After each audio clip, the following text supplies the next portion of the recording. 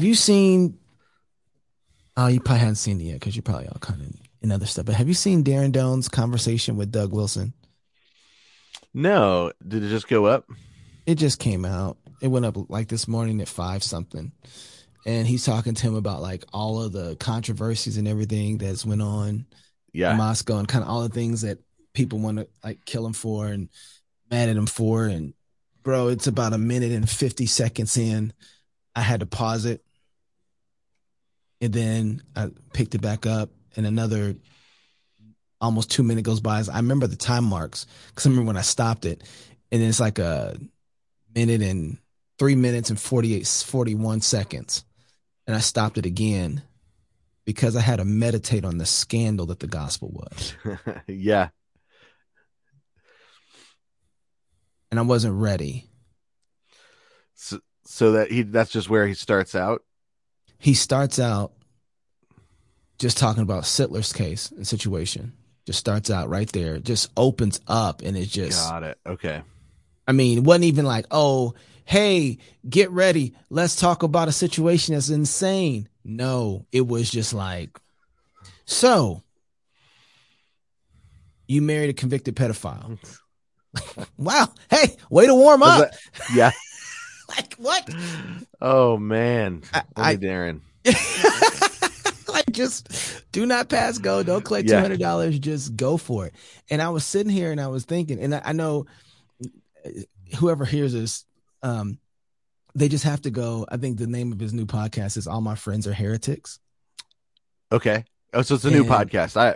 It's yeah, it's a whole new podcast. And he's basically saying, according to everybody else's standards in the world, you know, the friends and people I hang out with too, everybody else considers these guys heretics. Got it. Okay. And I remember when I was first working with Darren, he was like, hey, you know, I want to hang around the heretics. And I'm coming from traditional Reformed evangelicalism, traditional Like, Reformed Baptist evangelicalism. Heretics are bad, You know that? right? Like, you don't hang out like heretics, you get rid But of. he's talking like the heretics of the moment. The which is what Luther was in his day and Calvin Really? was in his day. Yeah, I mean he wasn't. It wasn't like they just said, "Oh, thank you so much," right? They tried to murder him. Fair enough. Yeah. But it just got me to thinking, I don't have room. I have sanitized things far more than I probably should have. I don't have room in my theological framework for the scandal of the gospel. And I don't think as we meditate and think about the gospel, everybody loves proclaiming it until it's time to really rubber meets the road. Yeah. And then you got to deal with the scandal of the gospel. And God does something really amazing is he takes and shows you somebody else while showing you yourself. Right. It's like, And hey, I got a mirror for you. Look at this person that you really don't want God to forgive. There's a mirror. hey, David, there's this guy who has one Yeah, sheep. There's exactly. this other guy who has a bunch of sheep. But this guy with a bunch of sheep, he went and took this sheep that was very dear to this one guy. David's furious. Oh, Right. I'll get him, Lord. I got the sword. That's what I'm supposed to do. I'll get him, Lord. Where is he at? Let me at him. It's you. It's like, it's you. You are the man. And you read that, and be like, "Ooh, God got him. God got him." You know. Yeah. Yeah. And you don't realize it's the same God that loves you enough to come after you. Yeah, totally. There's nothing like counseling people to, find out how much you need the gospel, I don't know, man. It just messed me up when I realized how it was so scandalous because I had my stones and I was ready to go, and we got this. And just looking at God, it's not just enough that He saves us. Right. It's not enough that it really isn't, because forgiving somebody and just letting them go, people can do that. Right. People can do that. Like people sometimes would be like, okay, like a traffic cop. He can just act like he doesn't see. right? He Yeah. can just like, okay, I'll let you go. But God stands there with us because we're righteous now. And he takes all the hits and he treats us like friends Yeah. and comes to our rescue and publicly claims this piece of shit, Right. That's exactly it. you And know? And I'm sitting here saying to myself, it takes a case like that to shake me up to make me say, forget this dude over here. How do you consider me a friend? one of the things that I mean that is crazy is the word friend, the older meaning of the word friend is official advisor to the authority. Right. So so it's even bigger than just saying like, hey, Great. I'm gonna take you on and like keep you around even though you're annoying. And it's like, I'm gonna take you on and you're gonna be my friend, which means you're an official advisor now to the king of the universe. Right. That's the kind of, so it's like, tell me what you think I should do. Right. That kind of relationship. Now, Here goes some angels. he Judge them. yeah, go ahead and judge them. Like he moved, and so he pushes us into these positions um by bringing us into the family, and then the spirit of God works on us, works with us, draws us nearer, uh slowly over time changes us so that we begin to take on the family resemblance of the Trinity, of the triune family. And it has nothing to do with the fact that that's what we were on our way to do in the first place. I mean, when God grabbed me, I was an argumentative atheist trying to use my atheism to dislodge people from the faith and get girls to hang out with me. It's like, and God was like, you bing, that. And I was like, of all the people, like, I look back, I'm like, there were plenty of much better people in my high school.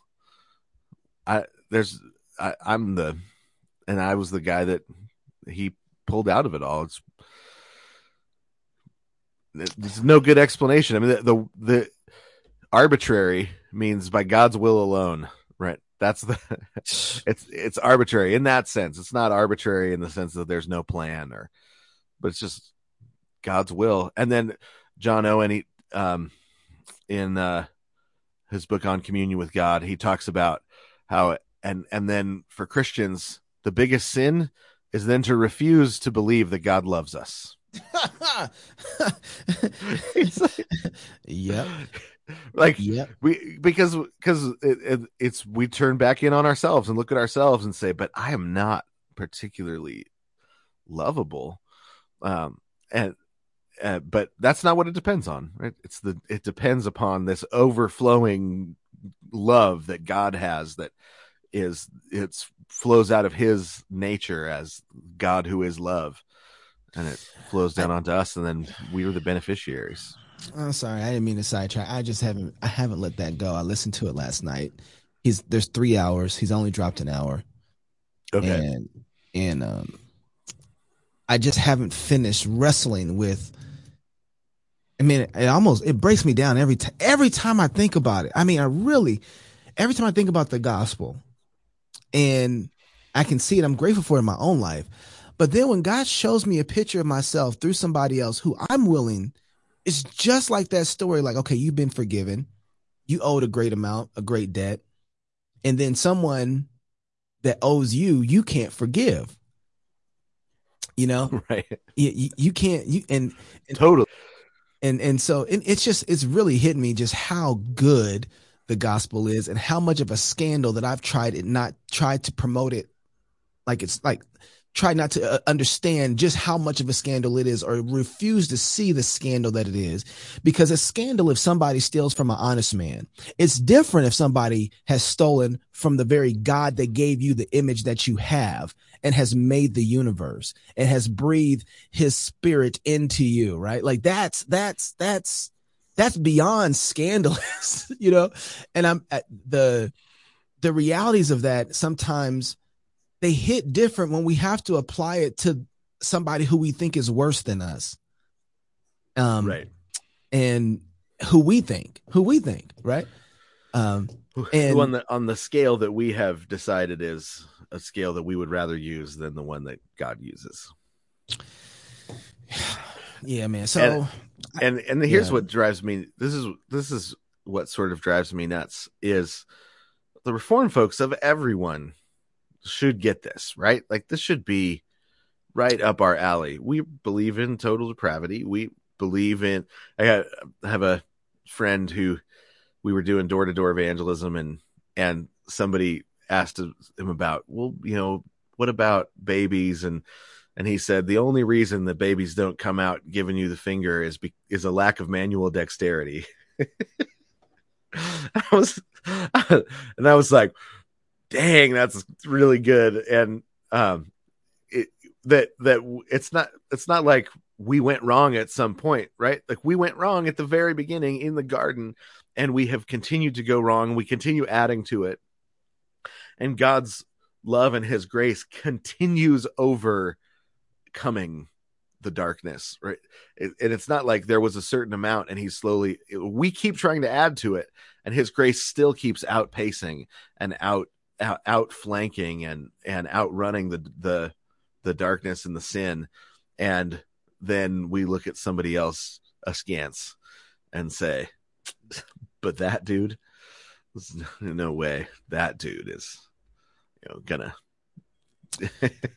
There's a friend of mine told me about we're ridiculous. No, and I think that this is maybe what I'm getting at is like, I don't know if we preach the scandal of the gospel as much as we should, like the scandal of it. We should be sitting in churches on Sunday and thinking like, God can't save that person. Like that person, like you can't save him, right? Like, no, Lord. That's how we should feel. I mean, because if we understand the scandal of it, it's like, no, don't save that person, Jesus. You can't save him. You can save everybody else, but not that person. It's like that person's you. When we preach, there was this guy, my buddy Rick Appleton. He used to say, he's like, people are fine preaching, thou shalt not steal. Everybody is like, yes, amen, preaching, don't steal. And there was this logging company that they would, there would be a river that they had all their different logging companies up and down this river. And some logging companies at the top of the river would send their logs down, and they would burn and imprint their logo of that this is their log that they chopped. And, so when it got down to the end of the river, everybody can grab their stuff. They would know which ones were theirs. And so logging companies would print their stamps on the logs that they cut down. Some logging companies, as it was coming down, would chop off the edge where that stamp was and then re-stamp it with their own stuff.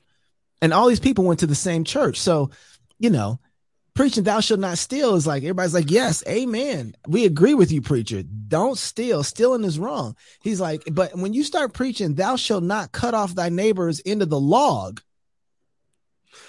to make it thine own. Right. Everybody's like, whoa. Yeah, well, that's don't the way get it's the always gospel been into done. our business. Right. Yeah. Right. That's how we do it. Like that's just American. Hey, you opposed to tradition? That's our right. And so there comes a point where our preaching and our theology has to actually touch down in reality so that people can connect the two and be like, oh, okay. Yeah. And because you can preach one thing where it's like, or you can talk in a one way, when one language about everything that's general. Hey, murder's wrong. Absolutely. Hey, you don't have an abortion. That's murder. Like you're killing another human being. You don't do that. Whoa, whoa, whoa, whoa, whoa, whoa, whoa, whoa. That's different. Right. Right. What's one of the things that's really interesting, is Reformed pastors have a temptation to preach about the gospel rather than preach the gospel. right? To talk about what it is that God has done rather than say God has done this, right? Say we want to talk about the controversies, and I've seen solid reformed pastors stand up and tell you all of the things that baptism doesn't do, right? You here's 6 things that people have said baptism does that it doesn't do, and then say, all right, now we're going to baptize this person. You're like, wait, you spent your time, why don't you tell us what, just tell us Mm-mm. the gospel, right? Tell us what, or even what you think baptism does do. And sometimes they don't think it does anything. So, but that's a different thing altogether. But like standing up and telling me all of the errors that have been made about the gospel, and telling me people that say this is a false gospel, that's a false gospel, is not the same thing as preaching the good news.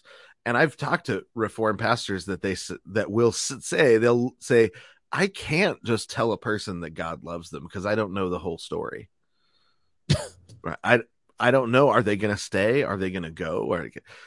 And then when somebody walks away, you've been teaching them to doubt for years, and because you're not sure if the gospel applies to them, um, it is I think we've taken the gospel and we've replanted the facts of the case into a different metaphysic, so in which God doesn't, where the gospel is some sort of heavenly reality and it doesn't actually touch down for the people right in front of us or for ourselves often. I mean, maybe it does when we're first converted, but then we talk ourselves out of a continued dependence upon the gospel into Phariseeism or into, existential doubt, all sorts of things.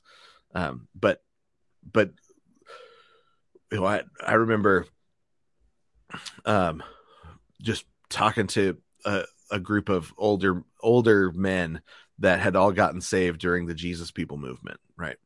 And they said they were like, it's crazy when you look back.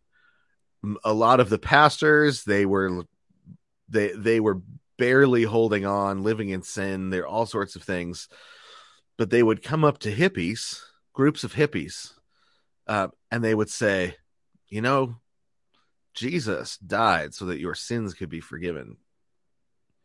And these hippies would break down and convert, right? And it's like they weren't preaching something they crazy, high theology, anything, right? But they were just simply declaring straightforward, Jesus died on the cross for you. And people, for me, oh, right. And they believe it and they get saved. And 30 years later, they're like, yeah, that guy's theology was terrible. I know that now. His theology was whack, but he preached the gospel, and the gospel has the power to save, right? And a lot of Reformed pastors, they get so intent on Protecting the gospel. protecting the gospel that they forget to Yeah. preach it, right? They forget Yeah. to preach it. They think they're in a seminary class trying to protect the gospel, when the gospel is our protection, right? Preach it and look out, because you're about to start. I mean, they say they want to flip tables. Well, Jason, that's what's got me, and that's what's got me thinking is like, Doug shouldn't be the only pastor in trouble for proclaiming such a strong gospel like this. Right. If with the kind of Right. sinners that I know exist on planet Earth, you mean to tell me that he gets the most flack for this particular situation in this case over against others? Right. There should be way more scandal going on to the world. There should be a whole news story set up, news stories built just to talk about Christians believing the gospel in this Right. kind of And well, way. and I mean, we don't even like to tell stories of whacked out sinners getting saved anymore, because I think we're afraid whacked out sinners will start showing up in our churches. Well, you know what? Well, it's not just that. I think you're right, but I think we don't want people to know that we're whacked out sinners. So, you know, Yeah. you did something a couple shows ago when we were talking, and I cringed. I cringed for you when you talked about that you got your high school girlfriend pregnant. I cringed because I was like, oh man, he's gonna.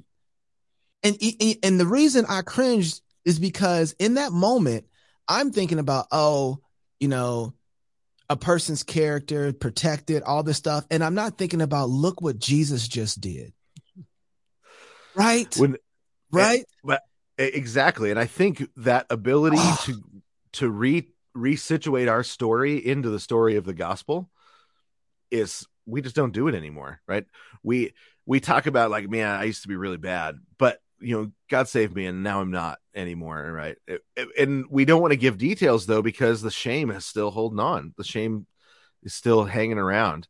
I mean, oh. here's what it took for me to learn to deal with the shame, Yeah. right? It is for it to be all exposed publicly, which is the right.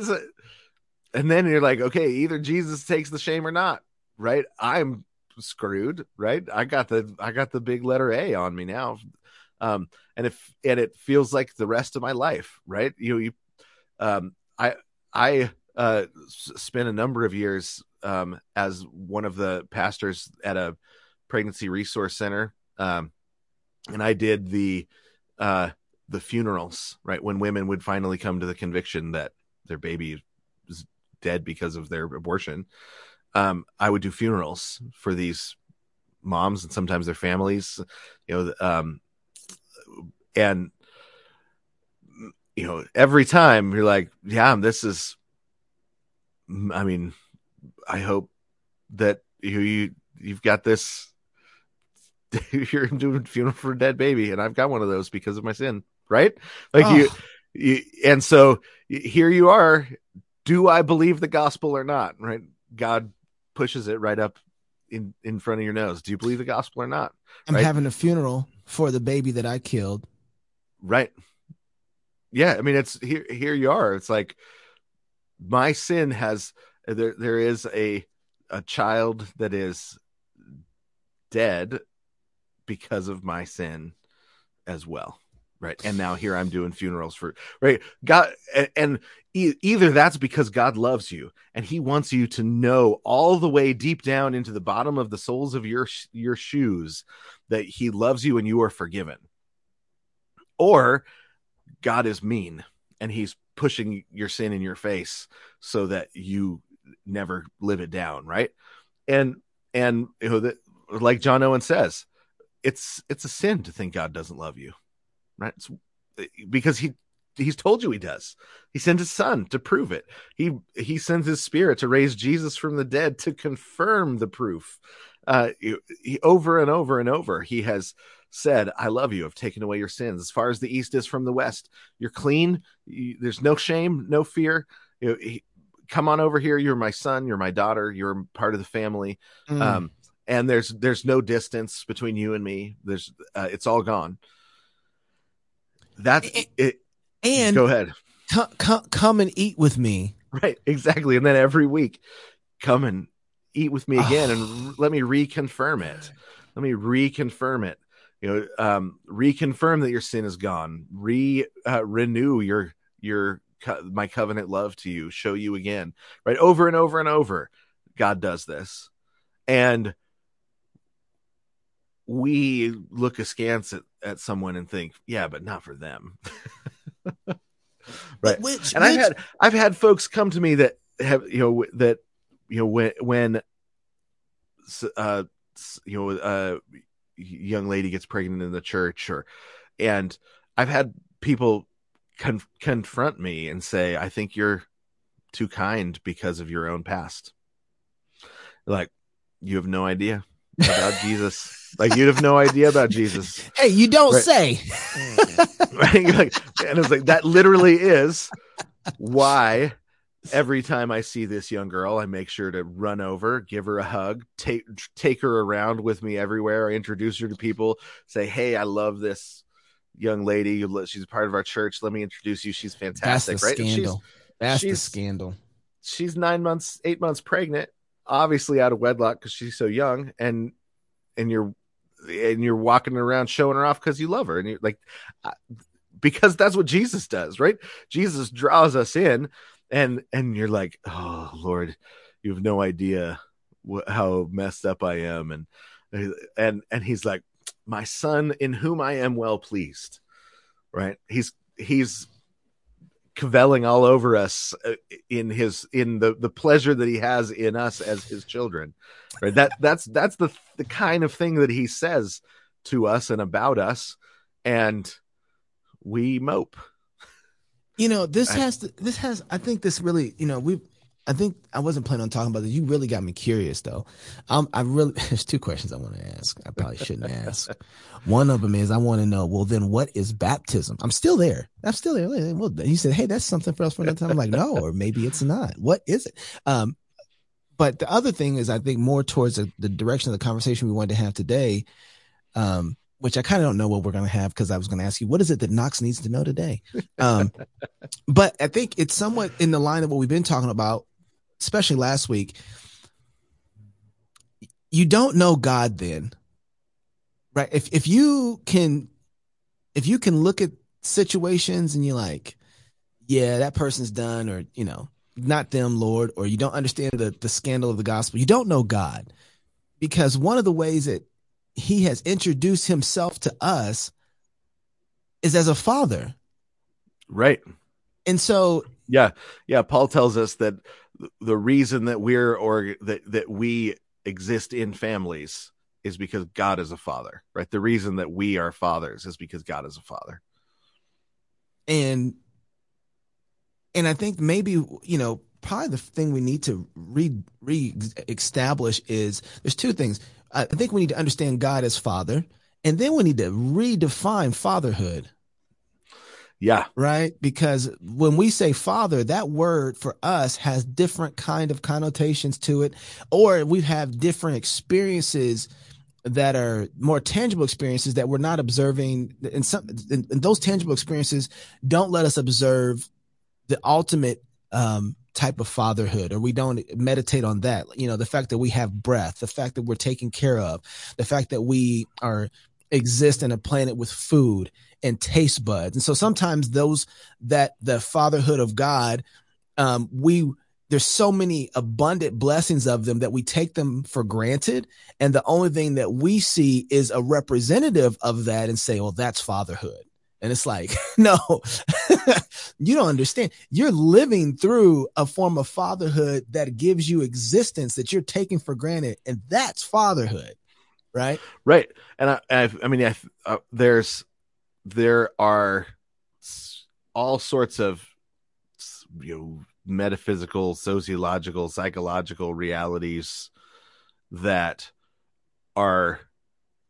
that sin twists up for us, right? And then and that we will be, that our life is spent untwisting, and then in the resurrection we see God face to face, or when after death, in heaven before the resurrection, we see God face to face, and we realize that we never got anywhere near untwisting, right? As much as we thought we did. But even just the beginning of the untwisting of fatherhood, so many of us had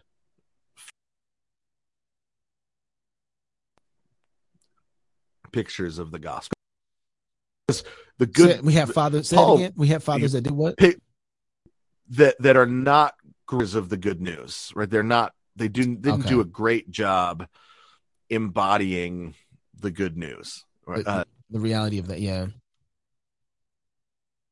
reality of God's fatherhood.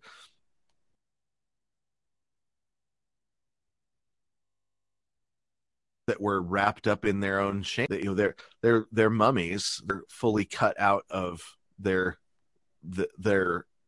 grave wrappings. That they lived their lives in shame. They couldn't. Their they weren't able to resituate their own life story as a subplot within the gospel, within the good news Right. of Jesus's kingship, within the good news of Jesus's lordship, and within the good news of the fatherhood of God and our adoption into the family. Right? And so they couldn't turn around and be great fathers because they were so busy, they were so weighed down by their guilt and their shame and their fear. And but what we need to do is then become fathers that say, oh, so what I need to do is learn to lay down my guilt, my shame, my fear at the foot of the cross, get my eyes fixed on God who is revealed perfectly in Jesus, and get busy imitating, right? What has Jesus done for me? How can I do that for my family? What has the Father done for me? How can I do that for my family? How can I display that in a limited sort of way? My son he goes through, he gets excited about something, and he's learned some origami, and he's gotten really good at origami. And he was making a crane, right? He made a bunch of cranes, and he said, he was sitting here, he was holding this little crane, and he said, Dad, if there weren't real cranes in the world, this little image of a crane would be nothing but a series of random folds. He said, just like me and the image of God. It's like, dang, like you just out theologianed so many, right? So he's just looking at this little image of a crane, saying, what Breaking is, up a lot. where does this get its meaning? Oh, am I breaking Yeah, up? you broke up a little right after dang. What he said? Okay, right after dang. Yeah. Where does this image of a crane get its meaning? Yeah. Well, because it reflects a real crane, right? Right. As a father, where do I get my meaning? Right. In so much as I reflect the Father in heaven, right? That's where I'm told I'm the image of the Father in heaven. So how do I press into that, conform to that? And it has to do with laying down our guilt and our fear and our shame, and trusting that it's forgiven, it's taken away, it doesn't define us anymore. Right? If we're wearing that backpack, we're going to be bent over and not able to stand up straight and be the kind of father that reflects the Father in heaven. Right? He lives a joyful, shame-free existence. And that's where it begins. Like Jesus died on the cross to take it all away, to take the sin, shame, fear, guilt, all of it. When we were talking last time about identity, one of the things that I think towards the end of our conversation, we really started saying, it's kind of impossible to have this conversation without a Trinitarian perspective and worldview of the Godhead. Like you got to have the Godhead at the center point of this, because this is a line. I got to find it in here inside of a Delighting in the Trinity that you're making me read, along with like 300 other books you have me reading. And I highlighted it because I thought it was so good, because I thought it was, I want to change what he says too, but he says, this is Michael Reeves. He says, the Trinity is the cockpit of all Christian thinking. And I thought, okay, that's not how we are currently acting. That's not our presupposition, even in evangelism. But I want to change even what he says a little bit, because I said the Trinity is the cockpit of all right thinking, right? Like I want to change it and move it outside of just the Christianity, of course, is the center of it. But I want to say you can't think rightly about anything in the world apart from understanding the Godhead and the Trinity. You just don't. You can't put man, women, and child together with the objective ontological reality with different economic realities. How does that marry? Yeah. Right? You can't employer, how do you get through Ephesians apart from the Godhead?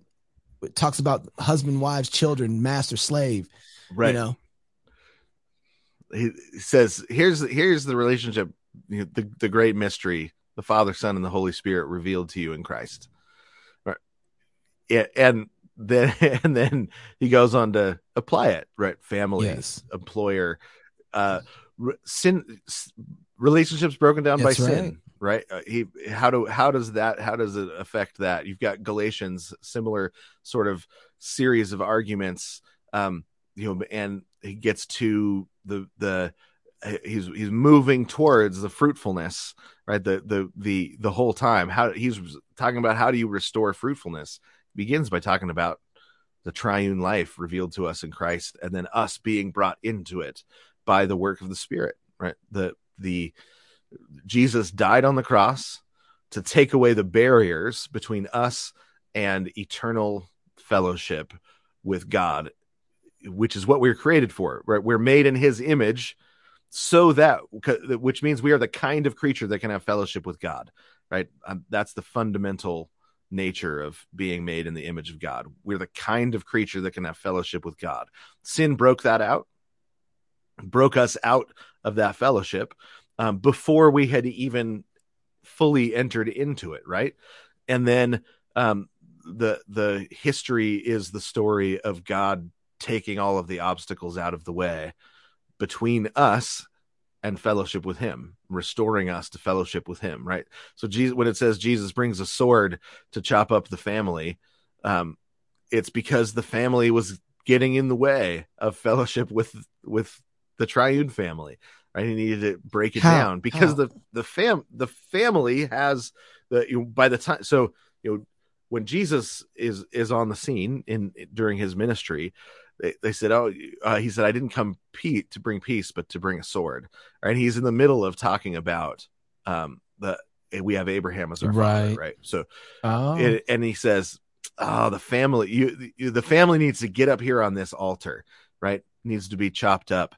It needs to be sacrificed because right now you've turned it into an idol, and it's between you and God, right?" And God is intent on fellowship. So anything that we take and make an idol and we put it between us and him, God's like, I know what to do with that, right? And he cuts it up. We destroy Mm. things by making them into idols because we're putting an image between us and God, and God says, no, you're going to have direct fellowship with me. You're my So people. he's So going through and he's like, if you had known Abraham, you would know who I am, right? So right, he's like, because Abraham, right, yeah, because Abraham had fellowship so with he's me. taking their Abraham God, had faith in he's me. taking their God and saying, ew. Like, Right. Yeah. yeah, But by the time you get to Paul, right after the resurrection, Paul is like, okay, now that the family has been destroyed, let's rebuild it, right? Let's put it back together in the way it's mm, intended to be, right? Once we come into fellowship with God, things are given back. Things that were destroyed as idols are given back to us as gifts, right? In their proper I sphere. want to say too that as I'm thinking about this, that really if you I keep saying this, I keep saying it, I don't know if I need to say it in other ways that people can get it, but you really have to spend so much time in Genesis, in the creation, because what you just said is following a creation flow where God makes something and then he breaks it. He cuts it, right? He splits it. Right? And then he fills it and he makes it better than it was before. And so you have this thing going on where like, oh, we have Abraham. This is all good. It's like, and he cuts it. Right. And then you Right. have coming up here with Yeah. Paul. He's like, now let me put it back together. Right. And then he feels, let me make it how it actually should be. Let me make it better than even was before. You love Abraham, you're going to love this. Yeah. Right. Because now it's all Right. the orders are applied properly in relationship. What do you call it last time? Under the super identity. Right. Right. Right. Abraham ain't your Right. identity. They're rearranged. Well, that's the thing Part is, of it. and this is parents, and some of these things you'd go through whether they're sin or not, right? Parents raise Right. kids. It's wonderful having kids, raising them up, but then they get up and they go away, right? We had my oldest back from college over the weekend, and just delightful, wonderful time, and big long dinner. Everybody's laughing and having fun. I'm like, man, I miss this because my oldest has gone away, but which is what she's supposed to do, right? There's a separation, there's a cutting between us and her as she becomes an adult, and with the goal that she then gets married and starts her own family, and then you end up with a whole new glory or grandkids. But if you can't let go of the glory that you've got and let it die, you don't get the new glory that that is the greater glory, right? There's a resurrection glory that God built into the way the historical world develops. That if you hold on to the glory you've got in the moment, it doesn't die, you lose, you don't ever get to the resurrection glory, and then the glory that you have ends up being destroyed anyways, because it's not like it's not going to die.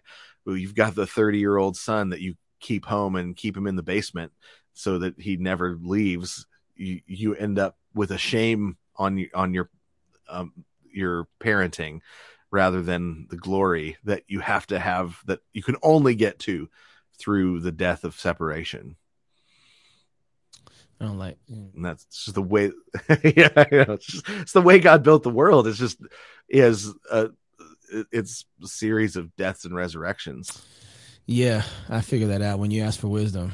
Yeah, that's what happened.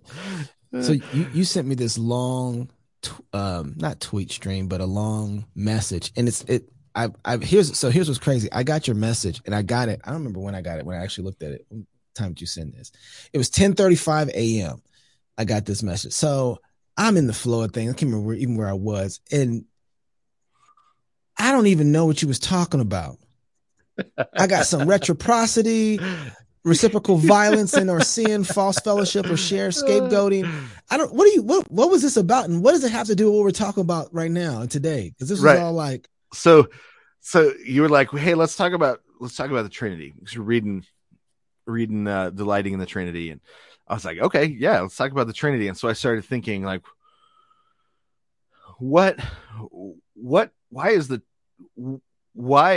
difference does it make to our day-to-day lives that God is triune, right? Where is it that you see the big differences? Because there's a lot of philosophical things that are solved, and the problem of the one and the many, and right.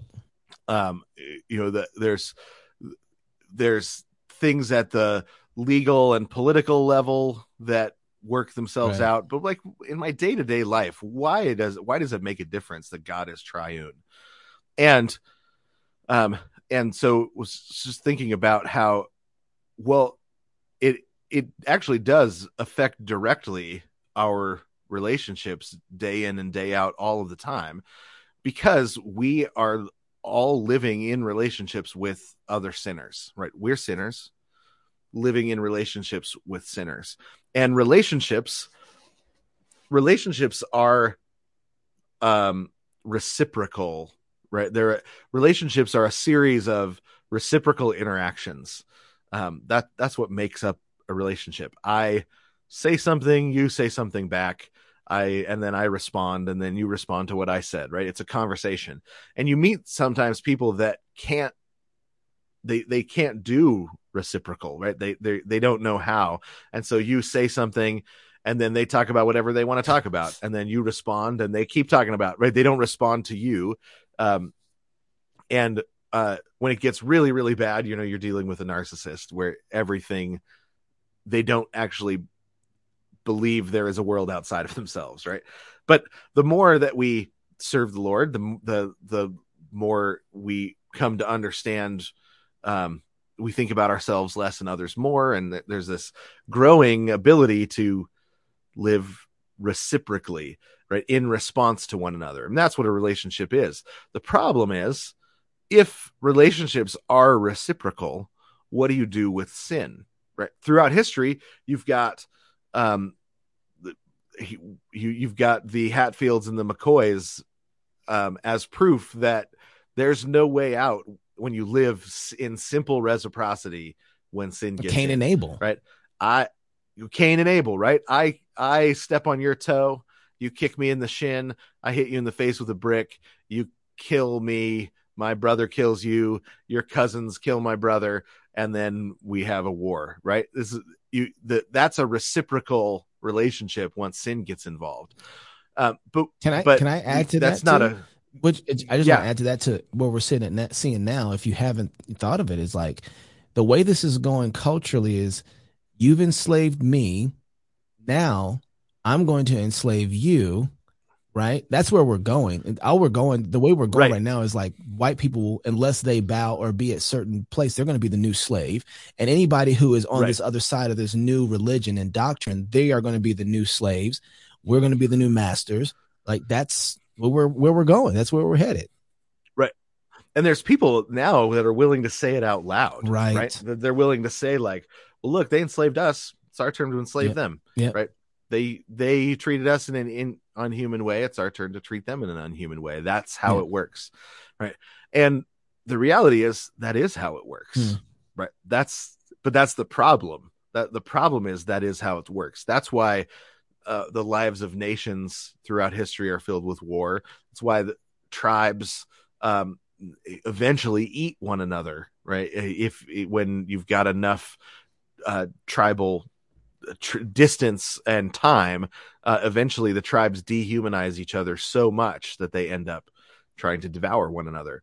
um, and but Paul says, if you bite and devour one another, be careful lest you be consumed by one another. Right? He says that is a real temptation to once you get into these cycles of reciprocity, to dehumanize the other so much that you no longer that you just are using one another, devouring one another. So, and so as I've thought about it, there's really three options once you get into sin gets into your the reciprocity of your relationship, right? You can return evil for evil. Mm-hmm. Somebody sinned against you, you sin back, usually harder to get back at them, and right and it becomes the relationship becomes violent, either emotionally, spiritually, physically violent.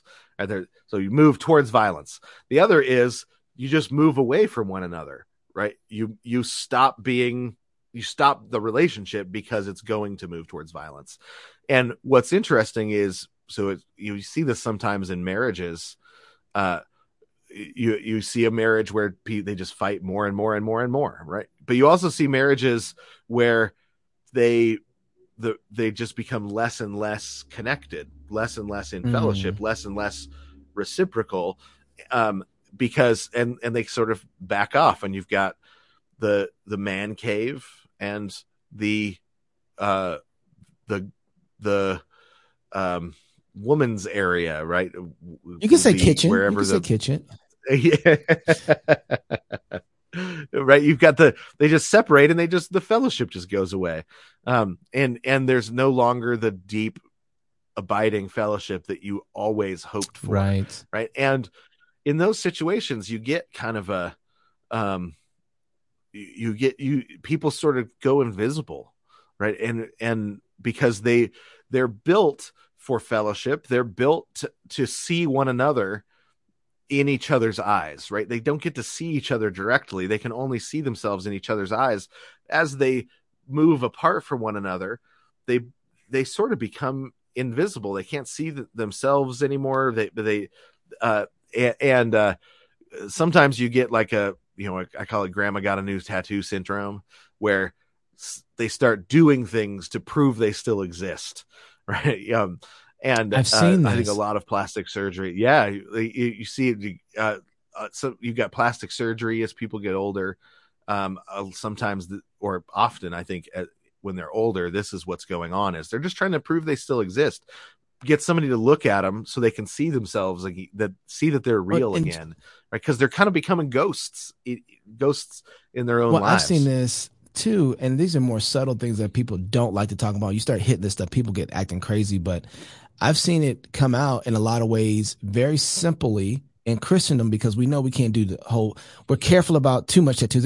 There is a group, but they're careful about too much tattoos. But what we'll do is it will be something that's almost borderline rebellious. Like, I'm going to get almost a complete buzz cut, right? Or I'm going to dye my hair grain, or Right. or I've seen it too with guys. They'll do it in other ways where it's like, you're not wearing that for your wife to look at you.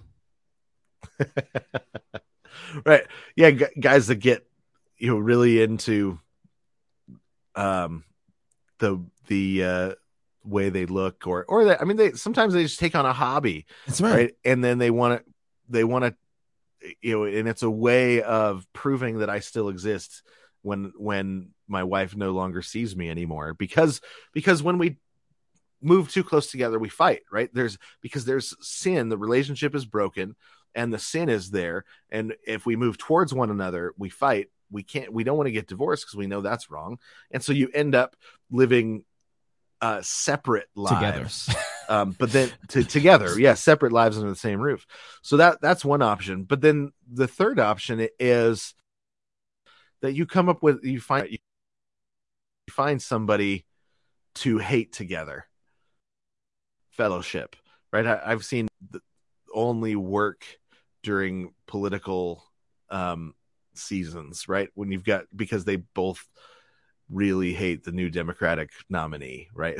Like, the one thing they agree on is that Hillary Clinton is the devil incarnate, and so their marriage functions so long as Hillary's running, right? And you,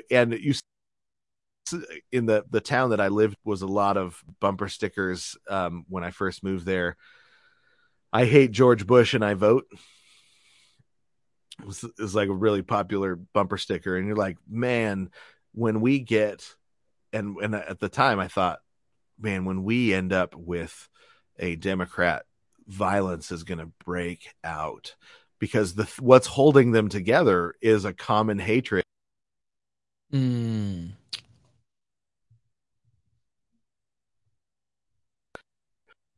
So um, we had multiple people went down with crowbars and broke windows of businesses. Right? No reason, no nothing. It's just the no longer had a scapegoat, just broke out. Mm. Uh, Mm. you had regular occurrences of violence until Trump was elected, and then the violence all stopped again because they all went back to I hate Trump and I vote. Right? So they had a Right. common scapegoat that kept the illusion of fellowship going, right? And so you see marriages that are like this, right? They get into hating something together, or the wife gets into really hating something, and so the husband jumps on board because it's something that they can not fight about, right? She's, at least she's not mad at me. And I'll just help her get mad at that thing, right? So the but all of those are false fellowships. None of those are real. It's all fake fellowship. And I mean, you see marriages where they the only time they feel close to one another is when they fight, and so they fight more. And you think that's not real fellowship, though. It's like, Mm. I guess it's better than divorce, but it's not real fellowship, right?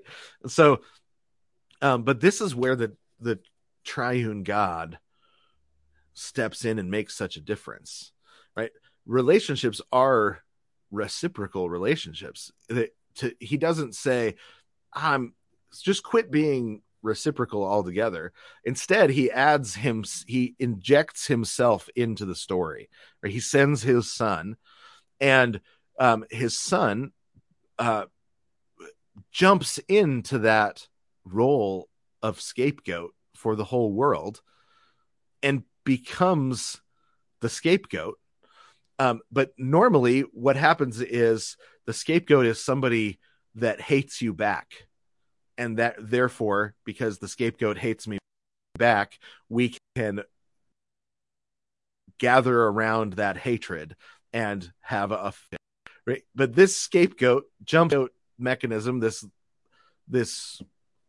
wood chipper of a relational wood chipper that we have created in order to have a false fellowship, and he jumped to the machine, and he is beaten. He takes all of spit on. He's insulted. Right? And he's then crucified, and he dies. And So and then he says, now look at me as the scapegoat, right? Look my direction, I'm the scapegoat.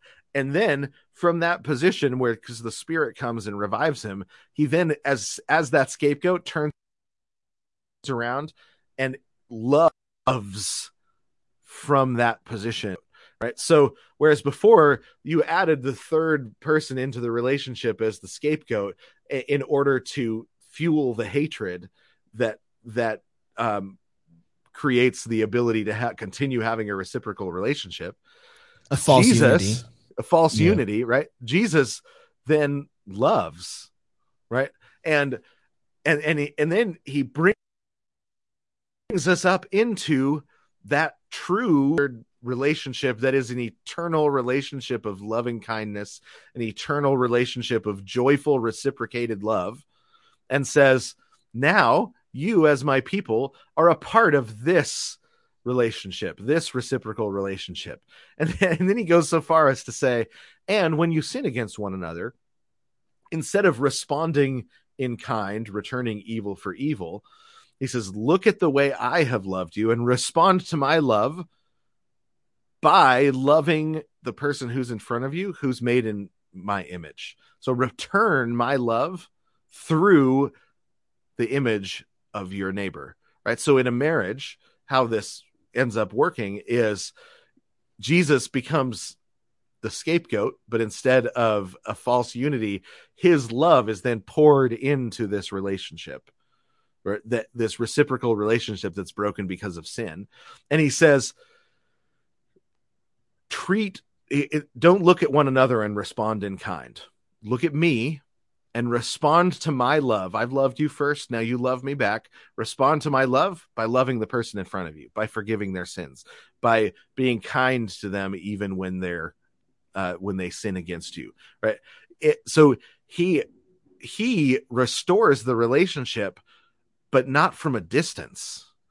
He restores the relationship by joining it, right? By joining it and adding, when if you've seen Jesus, you've seen the Father, right? Jesus is the complete, full, perfect revelation of God. So if we want to know what God is like, how he acts, we look at Jesus, right? Jesus is where we look. And Jesus dies for our sins, forgives us of our sins, and then stays with us, right? I now go out into all the world, baptizing the nations, teaching them all that I have done, all that I've taught you, and I will be with you even to the end of the age, right? So he forgives our sins. He takes them away as far as the east is from the west. He promises to never treat us according to our sins again. And then he stays with us the whole time, right? That's what God is like. And then he says, now imitate me, right? Go forth and imitate me. You be like that, and I'll be with you the whole time, because you can't do it in your own strength.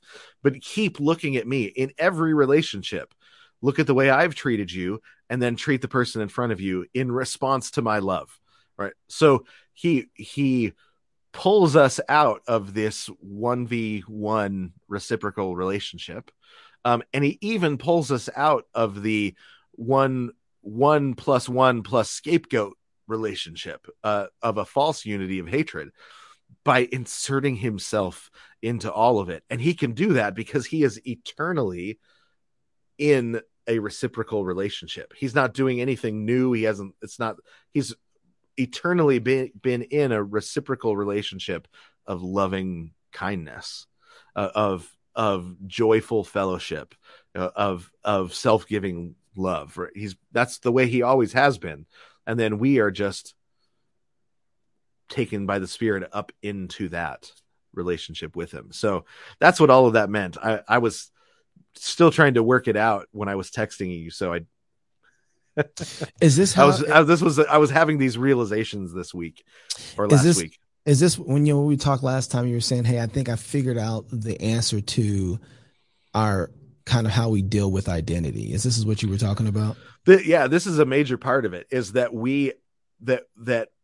because Jesus, as he inserts himself, Jesus doesn't take us up out of and give us a whole new kind of thing, right? A whole new kind of way of having a relationship that's no longer this reciprocal relationship, or he inserts himself into the things that he's told us to do that we messed up, and his presence restores those things back to us, right? We end that. So this week I was listening to John Denver's greatest hits, and then clicked straight over from that to Tupac's greatest hits. Because why not? The Arl Whiplash, right? No, it's getting to be the afternoon, and I was like, oh man, I need some Dre beats, because it's like pouring coffee in your ears, and California Love comes on. So the last song on the John Denver album was Wild Montana Skies, one of my favorites. About a boy that grew up in Montana and then tried to move away, but ended up coming back because Montana had given him a home and given him, and so Montana was just the defining thing, right? And then California Love comes on, and Tupac says the exact same thing about Compton, same thing that John Denver is saying about Montana. And I was like, this is they're both talking about how the place that they grew up gave them an identity, right? Told them who they were and formed them, right? They were formed by the community that they grew up in, and they're both celebrating it. And I think both of them are doing exactly what we're supposed to do. Man, I love the place I grew up. It formed me in these ways and these ways.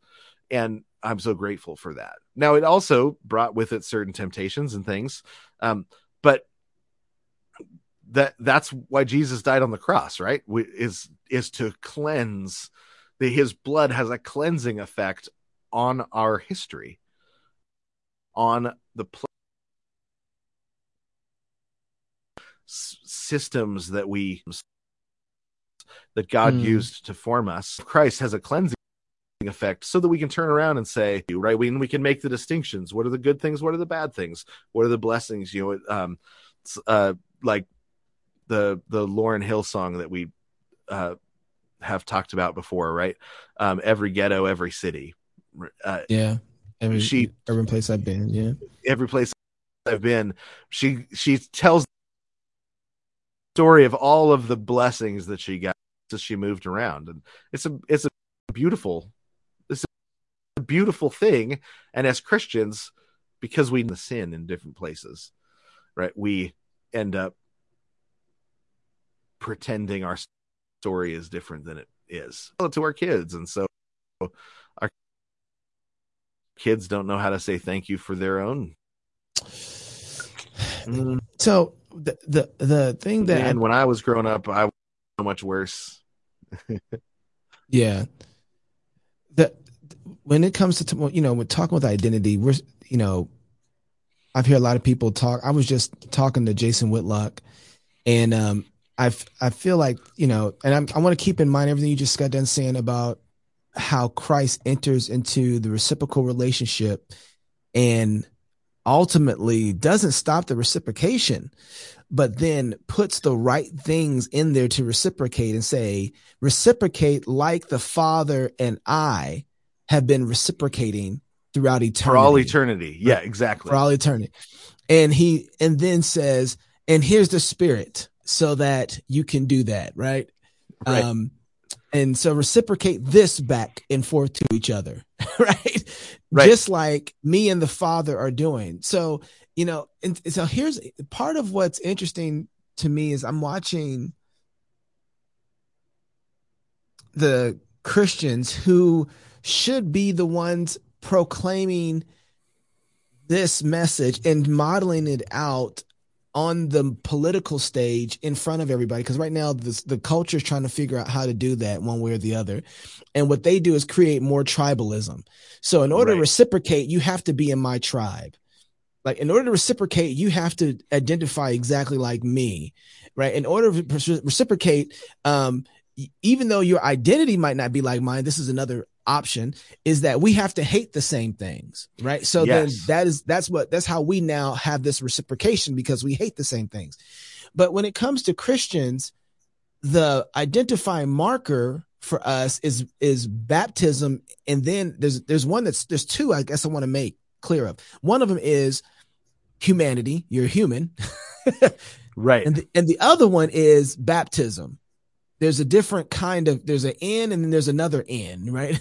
Like there's a restoration for there's your original state that's fallen, and here's your state now in reciprocation, in lock with the system, how it's supposed to go. When I've seen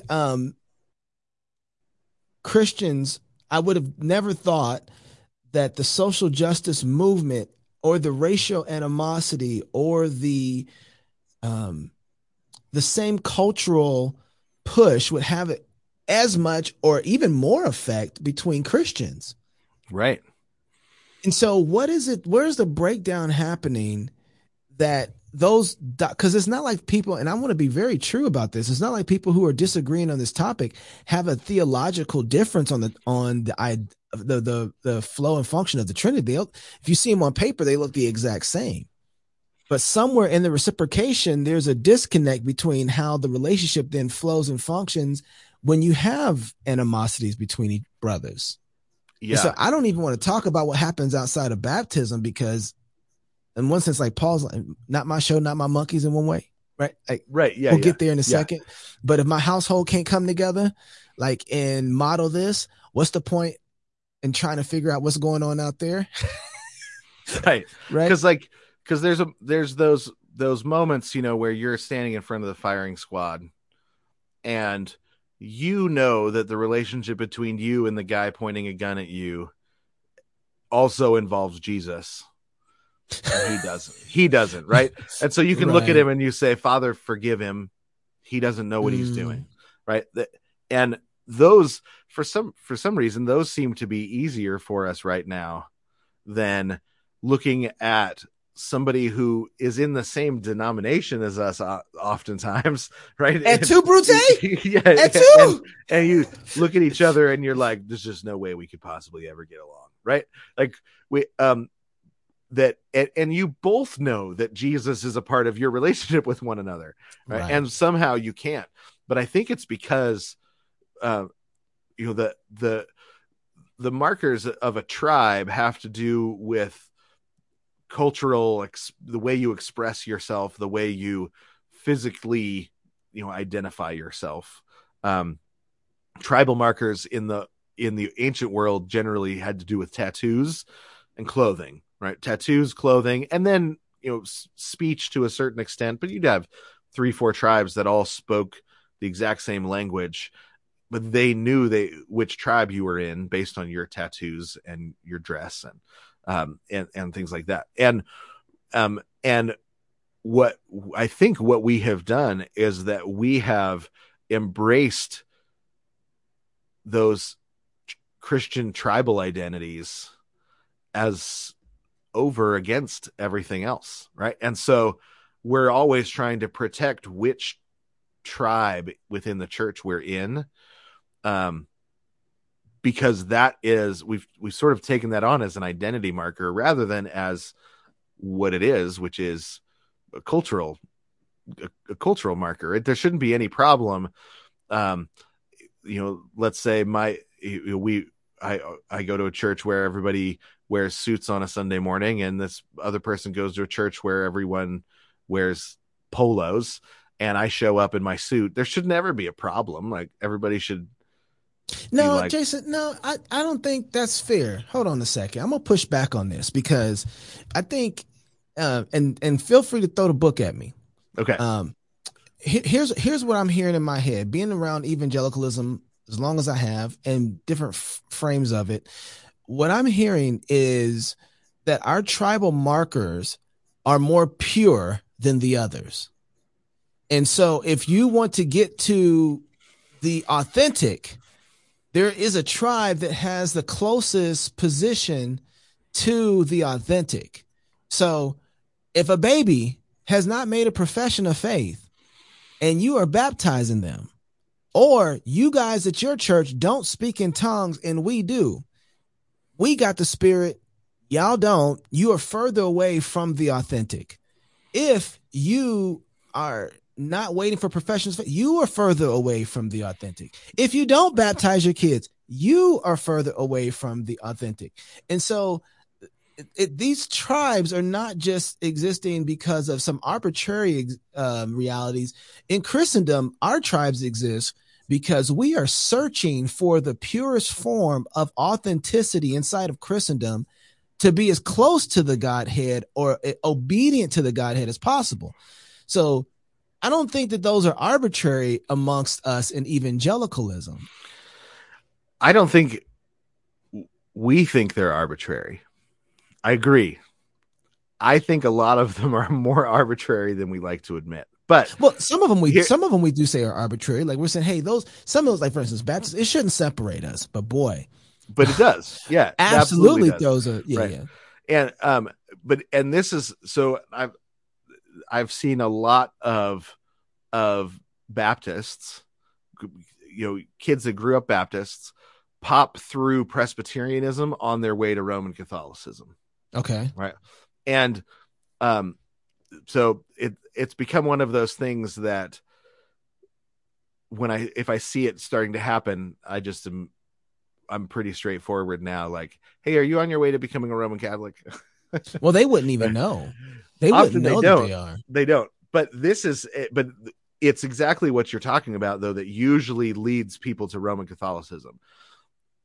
They grew up a Baptist, and they think the reason that I am good, right, the reason that I am justified is because I am a part of the right corporate group. I'm a part of the right tribal group, part of the right people.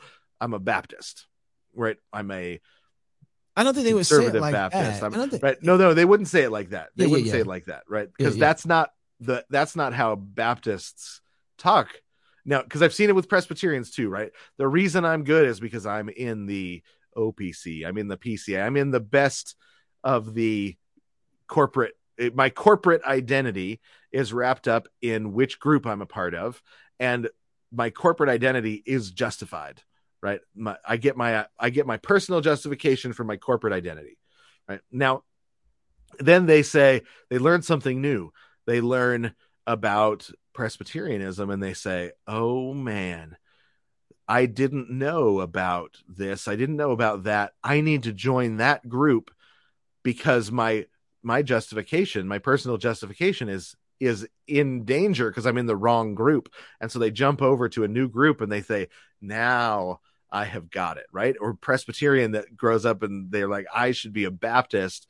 They are much more intentional. They're more intense about their faith, right? They're the recon Marines of the Christendom. Yet I need to, and so they jump from one group to the next thinking that they have improved their relationship with Jesus. And they say, and Roman Catholics are the worst, right? They're the farthest away. And then they meet G.K. Chesterton and they say, but he knows Jesus, and he knows Jesus in a way that's really enlightening to me. And I thought I was a part of the right group, but he's a part of a different group. I wonder if I should join that group because that group maybe is going to get me closer to Jesus, right? And they think switching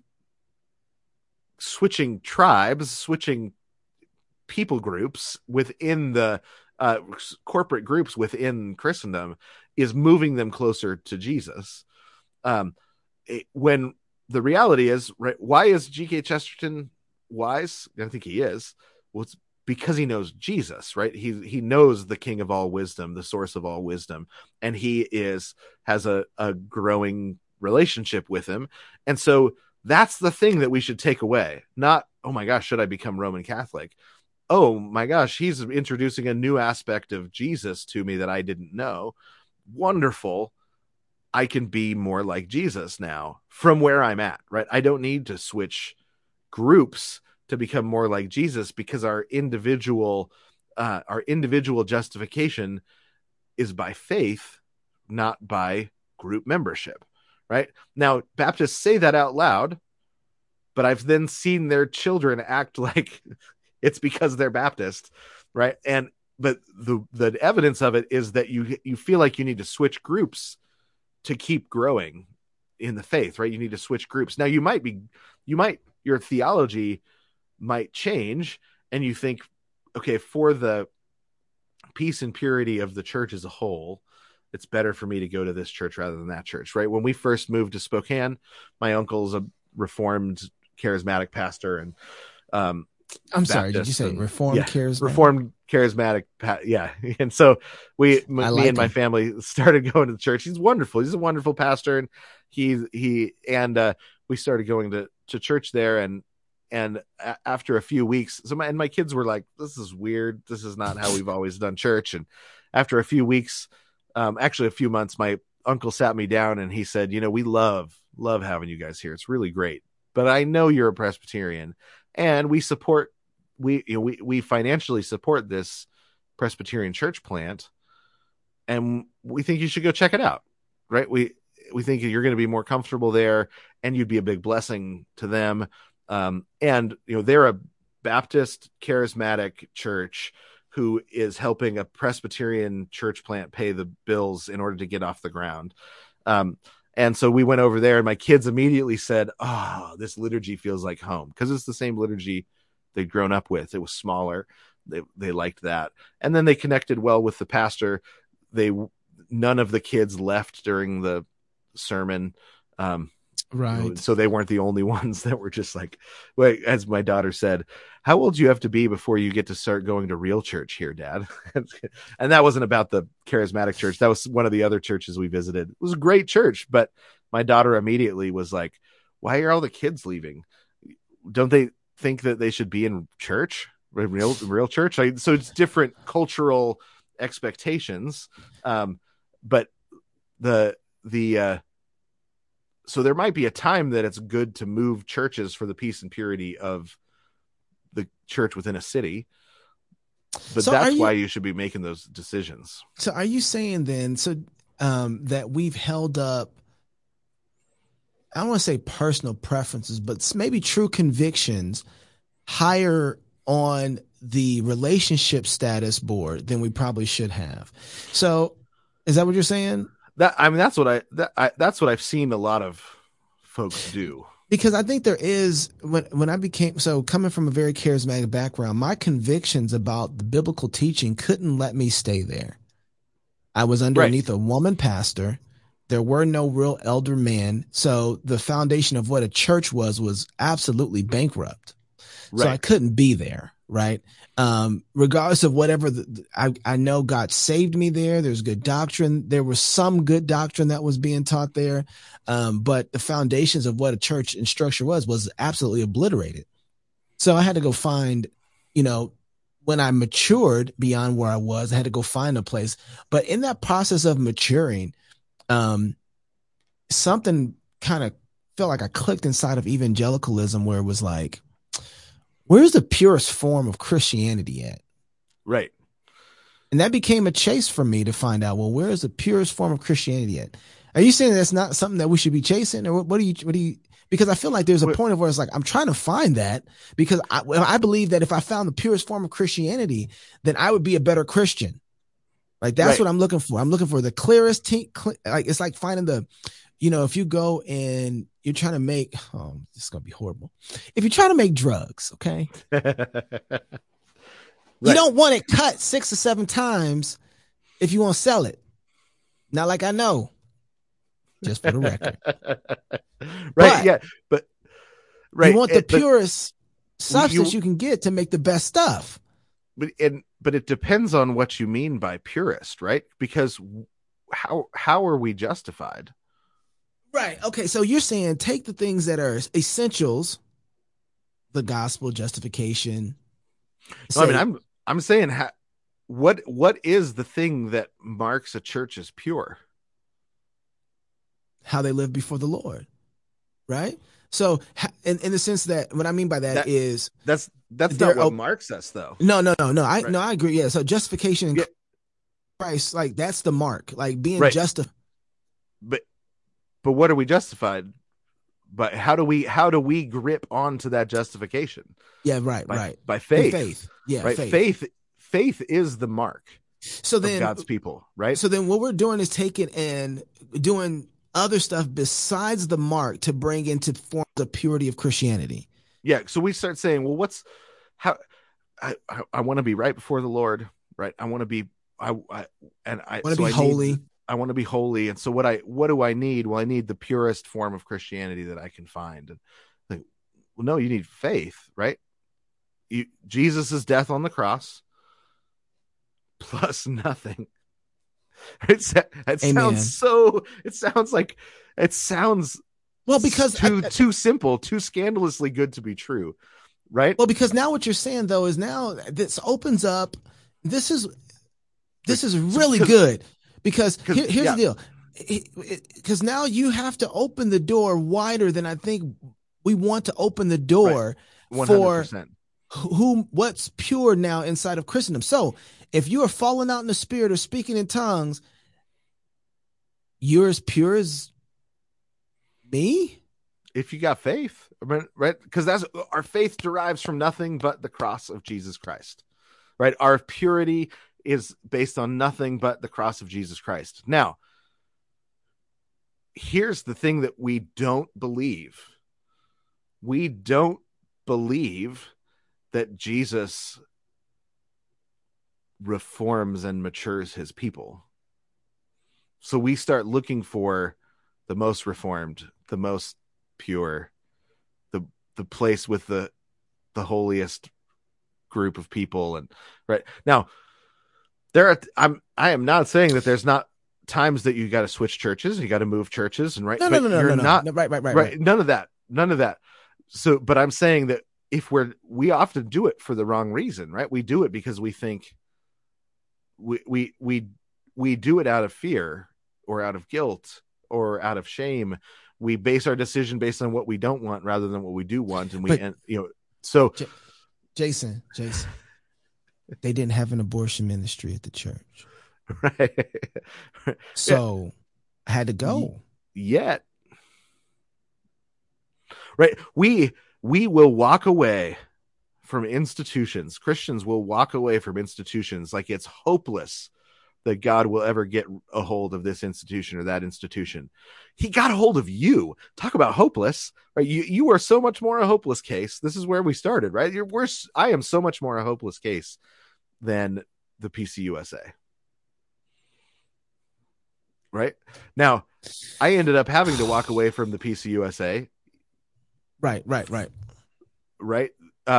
Because there comes a point when you look around and you think, okay, the gospel is not being preached here anymore, and I'm having kids, and I need a place where the gospel's being preached, right?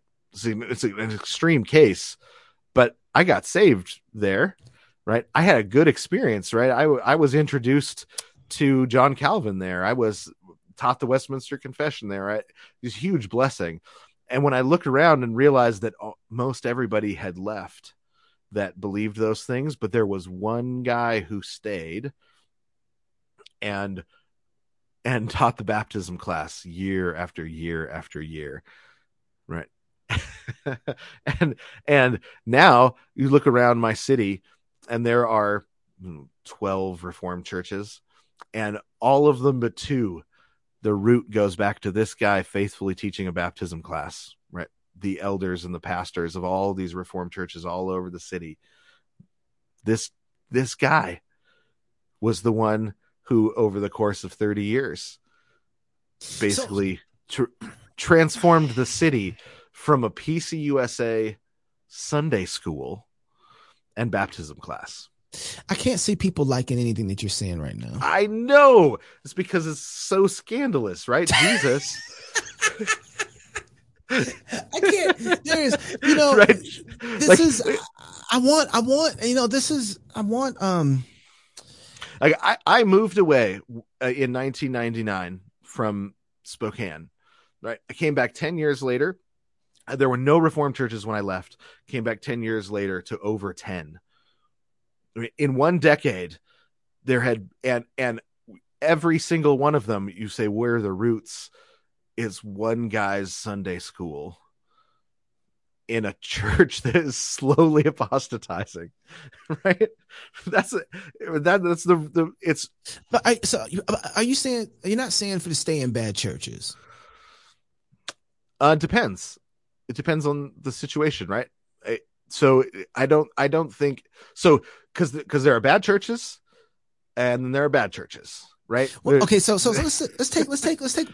Here I am, young man, preaching in the church. I'm playing. I'm a musician in the church. I'm running revivals in the church. I'm not the pastor of the church. I was preaching Right. every Sunday. Every Sunday evening, I was preaching. Um, and I had opportunity to, at least I thought I did, but it really didn't, to help reform this church as I'm becoming reformed. Yeah. The church has a woman pastor, no elders. Um, and every time God looked like he was blessing some of the work that we were doing, because it would grow, she would come in and say, "Oh, look at this nice little crowd of people. I'll take that." And then it would just, kind of fall Yeah. apart. Yep. And again, was a Christian, but she's a woman pastor.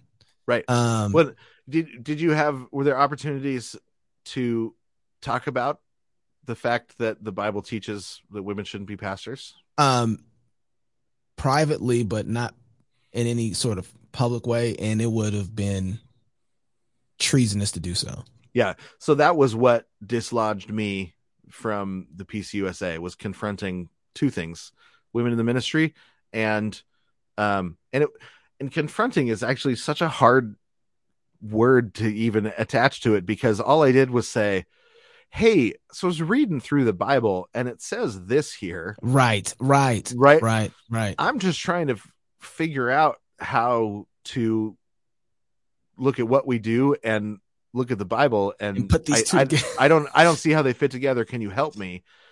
And the pastor pulled out the Book of Church Order and says, "This is how we interpret the Bible here." Oh, okay. I was like, "Oh, we're Roman Catholics then, right?" Got it. And he did not like he so I was he did not the pushback didn't go well. Right. There was no Um, way to right, reconcile that. there was no way to reconcile it. The pushback didn't go well, and at the same time, I was already in an argument with him about Freemasonry Sunday. So it's like I don't know, so Freemasonry Sunday happens, and I'm like, this is weird. What's Freemasonry? And so I'm talking to my mom after church, and she's like, I don't know, but I know your grandma always told me no good Lutheran girl is in the Freemasons, right? Or Job's Daughters was the Freemasonry for women. So she's like, I don't know what it is, but I know it's not Christian, because your grandma and your grandpa were they knew, and that was, it's that generation that really was a part of it.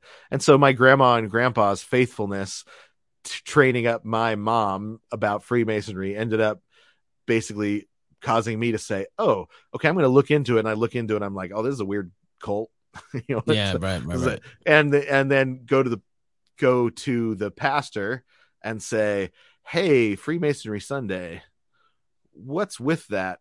I'm really concerned, because I just started looking into Freemasons, and it doesn't seem like a good thing to be attaching ourselves to." Syncretism. Yeah, and he said, "Well, some of our biggest tithers are Freemasons, so I don't rock the boat." And I was like, what I said to him was, "That's a joke that we tell. That's not a real thing. We don't. That's not how we make decisions, right?" And he just said, "When you get older, you'll You'll figure it understand." out. Yep, I've heard that. And so between those two things, confronting, I was a youth pastor at the time, lost my job as a youth pastor. So then you're like, okay, I believe that God can reform the PCUSA, and so to immediately run away without saying, "Hey, but the good news, right? Like Jesus, right?" Without first saying that, would be to go against what I still to this day believe is true. I believe God will win back the mainline denominations. I believe the gospel Amen. is powerful enough to revive not just people, but whole institutions, right? So So, so at that point, I left, and I was like, and now I go into Exodus in the wilderness, but I was the youth pastor of First Presbyterian Church in Moscow, Idaho. So I go into the wilderness and meet Doug Wilson. He lives Like in the world. he's in Moscow, and I thought that there was no one left, and there's 1,000 people, Reformed Presbyterians meeting like half a block from my house, or it was like 6 blocks from my house. So it was really funny because I didn't know any of it existed, but I didn't know it was there.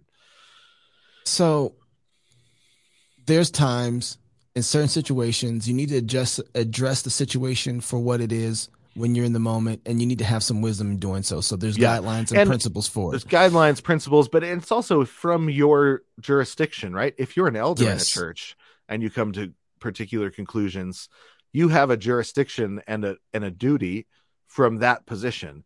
If you're just a guy, just a girl, just coming and sitting in the pews, you've got a particular jurisdiction, and that is your job to protect.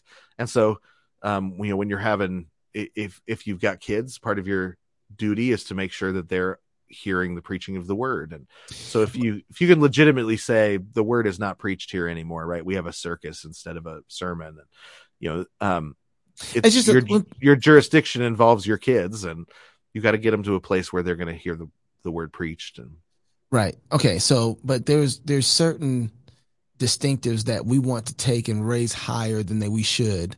Right. Yeah. To the point that we're like going for the purity of the thing again. We're looking for, because I found that just keeping it inside of the reform circles, our move has been based on this form of purity of doctrine. Yeah. And how we have our rating system on people. Right. Boom, boom, boom, boom, boom, boom. Purity of, yeah. And so here's a good example. The preacher last week at my church was preaching on the man amongst the tombs, right? Great, which we just spent some time talking about. But he was talking about how it's a horror situation, right? You amongst the tombs, it's in the fog. You've got this man screaming so loud that it's scaring everybody. He's tearing apart the chains, and he's cutting himself, and he comes running up and he bows before Jesus, and he says, "Now who is more dangerous to whom in this situation?" Right? The demons know. Mm-hmm. Jesus is the dangerous one in the situation, right? When we have the Spirit within us, who's more dangerous to whom? Right? He who is in you is more powerful than he who is in the world. Right? So, but we often don't act like that's true. And the man amongst the tombs comes running up, and we say, "Uh-oh, better run away." Jesus went into all sorts of synagogues to preach, and think what happens, right? Demons start talking to him from within the people in these pews. Now, are those healthy synagogues that he's going into that are filled with possessed people? Those are not healthy synagogues. You don't have a bunch of possessed people in your synagogue if you're preaching the word faithfully and consistently, right? But Jesus goes in and he picks up the scroll and he begins to preach, and demons start talking to him from within he's wandering around Israel, and it's mostly Jews that are possessed by demons. So it's not and he's much more dangerous to the darkness. The gospel is much more dangerous to the darkness than the darkness is ever dangerous to us. I'm going to steal that. So here's what I want to get at, though. I want to get at the fact that the identities and markers that we're making in Christendom are so arbitrary at the end of the day. Right. And so the reason that we're having our problems with identity as it relates to the culture is because of some of our arbitrary tribal identities we have inside of Christendom that we haven't, I know I'm hearing people say, yeah, but you have conferences and you got Sproul there that's here, and you got these guys here, and they're all fellowshipping together. But part of it sounds like one of your three, where it's like there's a fellowship there without having the convictions is prevalent. I remember there's one debate, and everybody talks about it. There's one baptism debate with John MacArthur, and RC Sproul, and that's like everybody's favorite. And now we have a debate. I think James White's coming out here to have a debate with Doug. I think on the 22nd of next month, is it? About On baptism? it's on Paedo Communion. Oh, Paedo Communion. Interesting. Right. But so they're having a debate on it. They can seem to have this debate on it. But what I'm talking about is the fact that if you say in evangelicalism, especially Reformdom, that you're for Paedo Communion, you're almost a heretic, because the way that they understand the table and the way that you understand the table sets you guys almost at complete odds of what the table is. And since the table is so important and we must fence it, they have to fence it now from you. Right? They're Right. fencing it from you, and not just you, but now you and your kids. And so, you know, it create there's things that seems like we have to work through and work out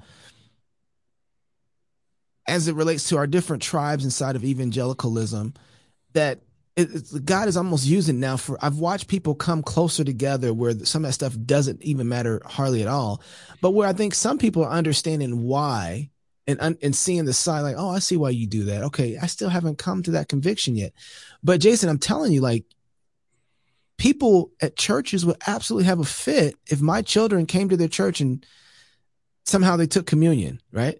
I know people who are at churches who are Christians, they're Presbyterians, but because they haven't been baptized in the mold that this church believes is the right way, they can't even take communion. Right.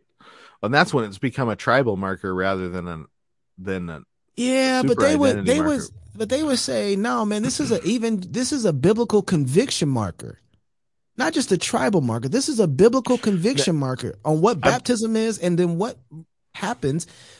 And if you haven't been properly baptized, how do you get to table? So when we're talking about identity, man, it's funny that this is really it's funny. The Trinity and the table, to me, are the primary markers for identity. Right. And we haven't worked out with brothers how to have this. We talk about social justice. We can talk about all these other transgenderism. We can talk about all these other forms of identity and markers that people have out there. But if we're having problems at the table with each other, we have some home cleaning to do. Yeah. Yeah. Where we there's a couple of things, right? One of the marks of heresy is that it divides God's people, right? That's one of the central meanings of the word heresy, is division, right? It's something that divides God's people. And so I do think that there is a fundamental heresy that has infected the American church, and the evidence of it is the divisions, right? So working backwards from the fact that we're divided, there must be a fundamental heresy somewhere underneath there, right? Now, what it is oh my God, what are you about to say? What it is something that we should talk about and try and figure out together. Heretic. Burn them, tar and feather them, right? And then burn them again. I honestly think that Gnosticism is that underlying heresy, right? I think that we've got this underlying heresy and that's the reason we're separated out from one another, right? And you can see it in the way the beginning of the Bible is dealt with.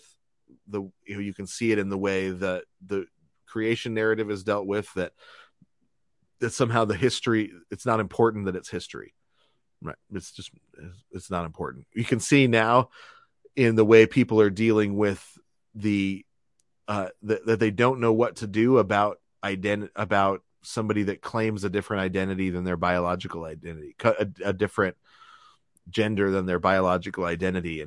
And Christians say, I don't know how to answer that. Right. Well, they're acting like they do, though. They're coming out with like, well, that God made you a man, so act like a man. So I think they're starting to now. When it first started, it was crickets, right? Because they didn't know the answer. But God is pressing on our Gnosticism from the outside, right? So I think God is saying, hey guys, wake up, look at look at this, he's pressing on our Gnosticism from the outside, and he's doing the thing where he's carving some of the people that we thought were of us away from us because they're leaving us because they were never from us, right? I'm sorry. So I translated that David French. Is that what you said? I'm sorry. Just I actually I'm not. I've heard of David French, but I'm not familiar. I know you don't know who that is. This is why I said it. But I think that you're starting to see people that you thought, wait, I thought they were on our side. This has when the Gnosticism shows up so obviously, right? I now know that I am a woman, and they say you should probably be swimming with the women. Then, like, what? You don't get to change your identity because of that. Like, that's not how nature works. And they're like, well, is it though? And you've got a bunch of Christians that are like, yeah, is it though? I mean, isn't that Christianity? Like, well, no, that's Gnosticism. And now we know that you have never been of us because you went out from us. Right. So God is putting pressure on the Gnosticism in order to reveal it. I hope. I mean, I think he's in the restoration of the American church mode. I think we're going to look back and say, in 500 years, look back and say, oh, and then the Reformation started, right? And we're in the beginnings of it. And I think it's going to depend upon the technological communication revolution, just like the printing press. I think it's going to be international, just like the Reformation. I think we're in the beginning of a new Reformation.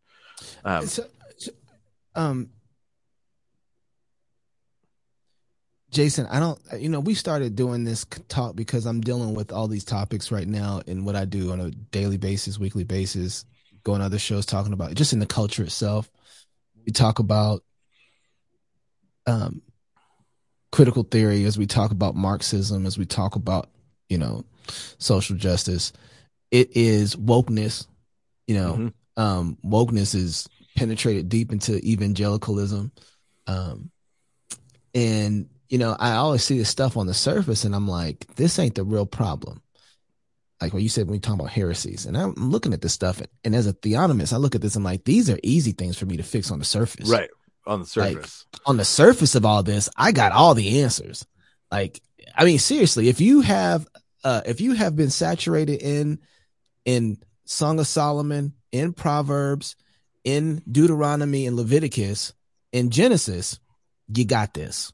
Like, right. Seriously, that's not that hard. Like, if we just need somebody to make some rules, some laws, and to judge situations, that's good. When we talk about what's underneath this, the more that I've dug into this with you, I keep feeling like what's underneath it it's way more local to the church and doctrinal. Yeah. And the main things not being the main things. And I'm not trying to cover up anything, but I just feel like, if I said it before, every time we talk, it always comes back to the Trinity and the table.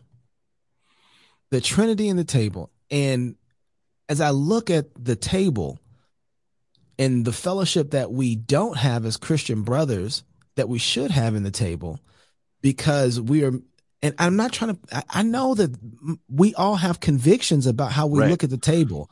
And I don't want to get rid of those convictions, but then those convictions excommunicado in a lot of ways brothers from the table. And there's some people do need to be excommunicated because they're not right. But then we don't know where those lines or margins are. And then are we making them up arbitrarily? Do we need a new counsel on how to deal with this? Because I think if we don't get that right as it relates to unity, then what we end up getting on what unity looks like is like what just happened inside of conservatism recently, where you have David Rubin and his longtime sodomite partner adopting 2 babies. And then a form of conservatism comes behind it and says that it's supposed to be influenced by Christianity, right? That's supposed to be the religion of conservatism. Says, congratulations, you guys. Oh, wow, 2. And I saw PragerU, which is a huge proponent of conservatism. And I saw The Blaze, and then I'm seeing this praise of this. And I'm saying, And then evangelicals, some of them stood up and was like, wait a second, right? But they have no problem having a certain form of unity with conservatism that they don't have. There's a table there too, right? There's a Right, table there right, too, right? And so, but we don't see it like that. But then they have almost more camaraderie in some ways and willing to join hands with people in a certain way, but that they're not willing to have other brothers who they're closer with at the table. right. And so I feel like the and I haven't this this is me just talking to you and people just getting to hear our conversation I'm having with you as I'm thinking out loud. You know, I It's don't want to let go of those convictions, and at the same time I don't want to hold them to the point where they excommunicate people who have actually been justified. right. But and this is where it comes down to who's your scapegoat, right? Because who's the scapegoat of the conservatives? What's the left? It's the leftists. It's the communists. It's whoever that and Somebody to hate, right? That's somebody to hate together. And because the church has not, in general, done a good job of gathering around us Jesus because we love him and being in true fellowship because of love. Because remember, one of the marks of the church, they will know you by your love, right? have for one another, yeah. We have not done a good job of believing that conviction and preaching the gospel in such a way that that conviction becomes truth and reality of the experience of people. They can't tell the difference between going to church and we are right because we're not Roman Catholics and we are right because we're not leftists at the political rally. It's the same kind of fellowship so often that it feels Christian. Right. Because it's the same kind of fellowship that I have at the church. Because we have the right. same because we all share the same scapegoat in politics. That's what you're saying. Yeah, we share the same scapegoat in politics. We hate the same thing. We hate the same thing. I mean, it's easier to stand up and preach against somebody else's theology than to declare the gospel, because you'll get a quicker community around that than you will and you'll get a more respectable community, right? You get a really unrespectable community if you just preach the gospel. But no, that's right. That's what I've seen happen a lot with Doug, which is what the scandal of it, Mm-hmm. right? But I think too, what people think that they're doing is preserving the message that's been given when they are pointing and preaching against other folks who are enemies of the gospel. So they'll see charismatics who are falling out in spirit. I mean, and people who are inside, they would, and there is some crazy messed up people out there on the up. I mean, absolutely. And then there's some who just haven't been discipled well, right? And there's a tendency to lump all those people in together, which is not fair, I don't think at all. But there is a purifying effect that they are trying to do in preserving the gospel, and so that's why they preach against. Yeah. So, the way that I've come to think about it is there's a way to preach against, and then there's a way to preach with a foil. Right? A foil is something that is not true that helps you see the truth. Right? It's a literary device. The FOIL, foil. You can use something. Say, well, here's the falsehood. And and what it does is you use the falsehood to show the truth, to clarify, to make it clearer what the truth is. There's a way to do that is really useful. And there are people that see people do that. And then they say, look what was so powerful about that. He preached against this. He preached against that. Right. And they never get around to preaching the good news. They preach against the bad news instead of in favor of the good news, or against false gospels instead of preaching the gospel. And there are preachers that use false gospels really effectively as foils. It's a skill. It's an art, and there are a lot of preachers that never get around to preaching the good news. They just preach against the false gospels all the time. And a lot of times they're the ones that are loudest declaring, anyone who preaches any other gospel, let him be damned, let him be forsaken, and whether an angel in heaven, whether, you're like, okay, that's true. I believe that. You haven't yet preached the gospel to me. What's the gospel? Not believing in the false gospels? Is that the good news? I,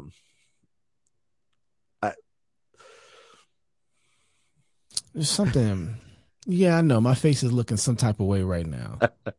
Yeah, because I guess part of it is, you finally got me out of my shell. I'm actually communicating my frustrations now. is that what's going on? That's what's going on. Yeah, there's I guess some of this has been so long of what I've experienced evangelicalism as that, this is probably what's gotten me since just to be straight up, since I moved to Moscow, the last 9 years has been a different kind of Christianity that I've ever experienced before. And it's the kind of Christianity that I've seen that is building something. It's building people. I'm watching a community, develop on a local level in ways that I haven't really seen, have impact on national level. I'm watching that spread to other places and people doing it too. I'm just watching, and I think one of my friends says, I'm seeing the kingdom of God actively engaged in the world right here and now. Mm-hmm. And I'm seeing it happening in little pockets. I'm watching, and it's been interesting to see something being built with a large form of ecumenism that usually isn't tolerated inside of evangelicalism. Right. And seeing that is what I'm saying we have to have if we're going to win. People can come together for war, but coming together for war to beat the social justice movement isn't what's going to beat it. Right. No. You have to be together in times of peace to be able to do that. Yeah. That's what I mean by the table. Like the table is if we can't come together around that to build the kingdom here, right? As the kingdom is being the leaven in the loaf, right? It's rising.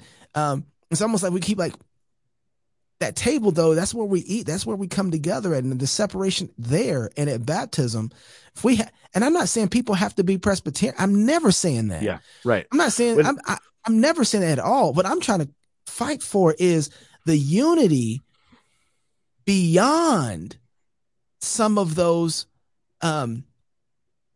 distinctives that would normally try and separate us. And I'll say everybody's like, we got the gospel, yeah. But then we will let people who have the gospel won't be able to come to the table. Right. But so here's the thing. Since you've cracked open the jar and it's leaking anyway, I'll just spill it all over. So there's a lot of folks that have tried to take this external moment at what is happening in Moscow and try to pick up the externals and drop them into their situation and recreate them. And they don't realize that before Doug got there, his dad was preaching the gospel there for a generation. Facts. Right. That's true. Right. And then they don't take what is at the heart of everything that Doug does. I remember him preaching through the book of Deuteronomy when I was first brand new baby. So this is 20 years ago. We're there, and him preaching about God's love, saying God has already done everything that's needed to be done because he sent his son Jesus, and now he's trying to feed you. Why do you keep your mouth shut? God has grace and mercy overflowing for you.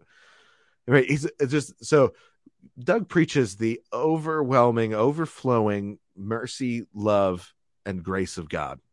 Right? I remember him standing up there once, just repeating grace, grace, grace. It's all grace. grace, grace, grace. It's all grace. And one of you is going to come up to me afterwards and say, but is it by something else?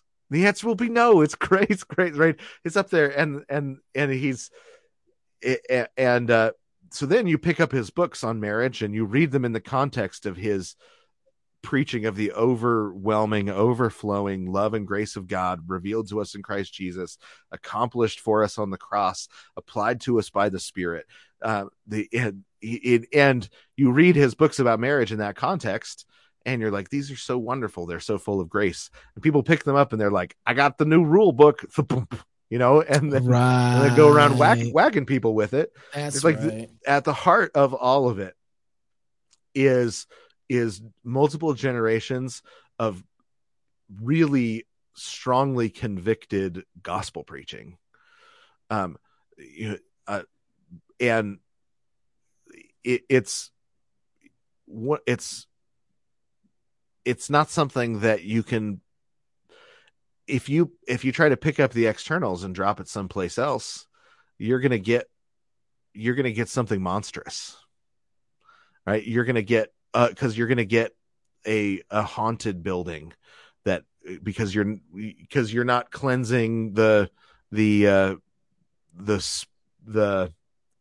spirits, you end up with 7 spirits worse than the first. And I mean, it's, you're really hitting that. I'm glad you said that because, when you go back and listen, if anybody who's done any of the research, Jim Wilson, gospel preaching, gift of evangelism, turning the world upside down everywhere his he book goes. on bitterness. I didn't know I had bitterness. Life changing. Until I read that book on bitterness. Changing. And all it was just the gospel pointed the direction of my bitterness. Right. And I had, but that's what I'm. Yes, his book, The Principles of War. Oh, right. That's what it brilliant, is. Right? Yeah. It's brilliant. Where it's just, how do you preach the gospel here? How do you preach the gospel there? What does it look like to preach the gospel here? Right? It's so good. What do you do if they won't let the gospel in? Right? And he's got a whole chapter on. Well, you sit and pray. Said it's like sending in the planes with bombs beforehand. You just sit and you pray until finally they let you in. Like, oh, that's what it's like. Right? I mean, life transforming stuff. And he'd been doing it for a generation. And then Doug accidentally ends up a pastor in his wake. Do you think that this has to be because I guess it's all for me anyway, but this is a question. Do you think that it's just, when we were talking at the beginning of this and we're talking about the whole situation and the gospel being scandalous, do you think it's just too simple and not we've sanitized so it's not dangerous enough? Because if again, I don't want to put these two things at odds, but there is this kind of protection of the gospel that we want to have where it's very sanitized and clean and looks nice and all dresses up in a suit and so it doesn't ever, but the gospel is an oil worker. Yeah. When we spend our time trying to shine up and protect the gospel when it's our armor. And here's what I have. Here's what I have in the back of my head though. So then when you have stuff like this and you have these animosities that are there, I'm trying to take and put this on. I'm seeing the conflict of our fellowship with each other as Christians and the conflict with how we then deal with Christianity in the world. And right now, there isn't anything different per se, practically how we're doing those things. And I'm saying there should be. Yeah, absolutely. There should be way more. And I'm not saying that it doesn't exist, but the fact that we're having such a hard time dealing with animosities around the issue of race is a bigger problem than that's on surface. That's a surface issue. And when Paul goes to deal with this stuff, he deals with, I always tell people, it's like, okay, so you got the Jewish women, or you got the women in Acts. I think it's Jewish Hellenistic women, right? Was it? Yeah. They're not getting food. Nobody's being considerate of them. It could be racial animosity, things since they were Hellenistic, it was obviously something that was going on because it's brought up, right? It's clear. And so you could have anybody thinking about them. You have people who have been born again, who are Christians, and they're not thinking about their brothers or sisters. And and then they bring this complaint then to the prophets and the apostles, and like the apostles are like, this ain't it for us to get involved. Are you serious? This issue? Yeah. It ain't for us to stop doing what we're doing. We're proclaiming the gospel to solve this problem. Go get some deacons, Right. holy men from among you who can put this whole situation to rest and care for everybody and bring you guys together in unity. And I keep wondering, okay, where's the deacons? Right. Where's the Yeah. Come in and say, hey man, we got this racial animosity going on, and we're like, drop everything. We're going to address this.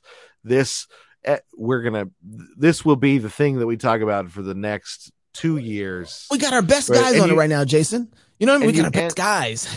and it ends up worse than it began. Facts. Right? Like the racial animosity is worse now than it ever was. Right now, there's more racial tension than there ever was, and I do think it's because our gospel preachers walked away from gospel preaching in order to fix the world's problems. And what the gospel puts things right. I'm talking about the problems the world says it has. So that's not how we decide what problems need fixing. But then the other side of it is that we've had people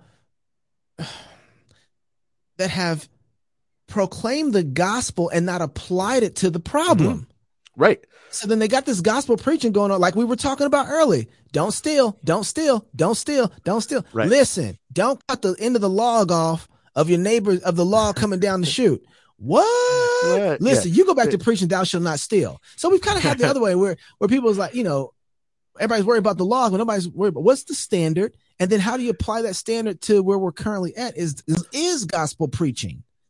It is right because but there's a relationship between the gospel and the law that we have severed. Right? We want to say that the law comes and brings conviction, and then the gospel comes and brings relief. But we've forgotten that then the law comes and gives us content for our love. But we're not known as loving communities, partly because we haven't let the law inform the content of our love, or we haven't let the law of God come in and tell us, what does love look like? What does love mean? Because we're afraid of the law. Right? We're afraid of the law. But perfect love is supposed to have cast out fear. So if we're preaching the gospel, we shouldn't be afraid of the law anymore. Our relationship with the law is shifted and changed. Our relationship with the law is renewed back to its original purpose. It's supposed to come in and give us the content of our love. But we're still afraid of the law, which means we're not preaching the gospel. There's something missing from our gospel presentation. I'll put it that way. Right? If it doesn't end up casting out fear, if we still are afraid of the law, if we're still looking for ways that we're afraid that the law might be sneaking its way back in, then we're not preaching the full gospel. So it's a gospel preaching problem that we've got. We live in churches void of the gospel. That's a horrible way to end a conversation. But that's go listen to the Trinity part again. There you go. You just stop it halfway. I feel like I got to run here, but I'm not satisfied yet with. Maybe it's because the answer is simpler than I think, but we were talking about this last time. The way that Calvin understood the table, the way we understand the table, there's this huge gap in what it is. I mean, here's a great example, Jason. What does it profit a church now to excommunicate somebody? Because the strongest thing that they have is not excommunicating them from the church fellowship. That's not what excommunication is. it's being cut from the table. Right. But if churches only are having communion once a month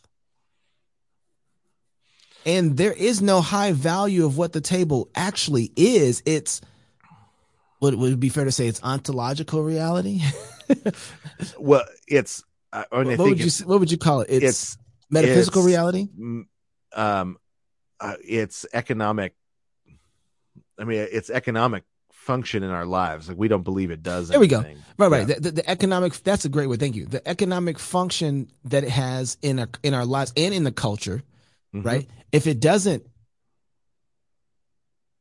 how would you say? If it's not actually a means of grace that does something, then who cares that you get cut from it? Right. I'll just go to a different church now. Or, there isn't any, I'm not missing it that much once 4 times, 12 times a year. Okay, whatever. Yeah. I mean, I think what we have done is we have restructured the gospel or reinvented the gospel into a series of ideas that can go that lodge into our heads. And so a person's cut off from the community, but they've still got the ideas in their heads and they take them with them. Right. So there's no longer a, um, so now the table is meaningless. Right. And this is the thing that, um, when we talk about severing, preaching the gospel in such a way that it no longer touches down, or it's not even really the gospel.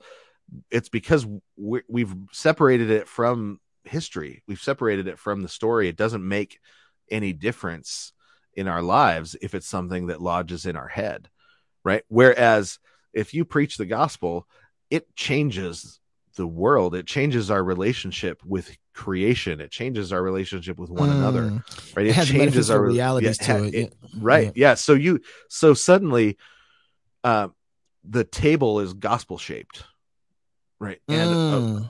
a well constructed liturgy is gospel shaped. A good hymn is gospel shaped, right? All of these things become reinforcements of God's actions in history to rescue us from our sin and rescue us back into history, back into the story. So where we were kicked out of the garden before and we didn't have access to the tree of the knowledge of good and evil, and we didn't have access to the tree of life, right? We the well now suddenly we have access to the bread and the wine now, and we have access to be fed by God, right? We have, and Jesus says, "And this is my body." Now he's talking poetically, metaphorically, spiritually. All it doesn't ontologically shift. What it is, but it is God feeding us, right? It is God drawing us to Himself and giving us, returning our access to eat food with Him. But that's what the tree of life was supposed to be, right? Food with God. That's what everything in the garden was. It was food with God. All of a sudden, our food is not food with God anymore until He restores us to the table. Right? It's a family table. It's a reminder of our adoption of our place. So it's so many things. That's the thing is we always want to say, yeah, here it is. It's this one thing or that one thing, but it's touching everything. It's everything. Yeah. So then I guess, Jason, get everybody, man. I don't even know why I let people hear conversations that we're having, because this is really just for me. It really is. But I keep saying that. I hope people understand, like, we're not trying to make a show.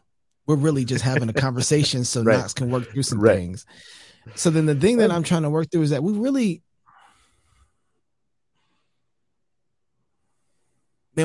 have some foundational things to get back right in understanding of. I think understanding the gospel, and we were talking about a little bit this last week too, or last time we talked, to understanding the gospel in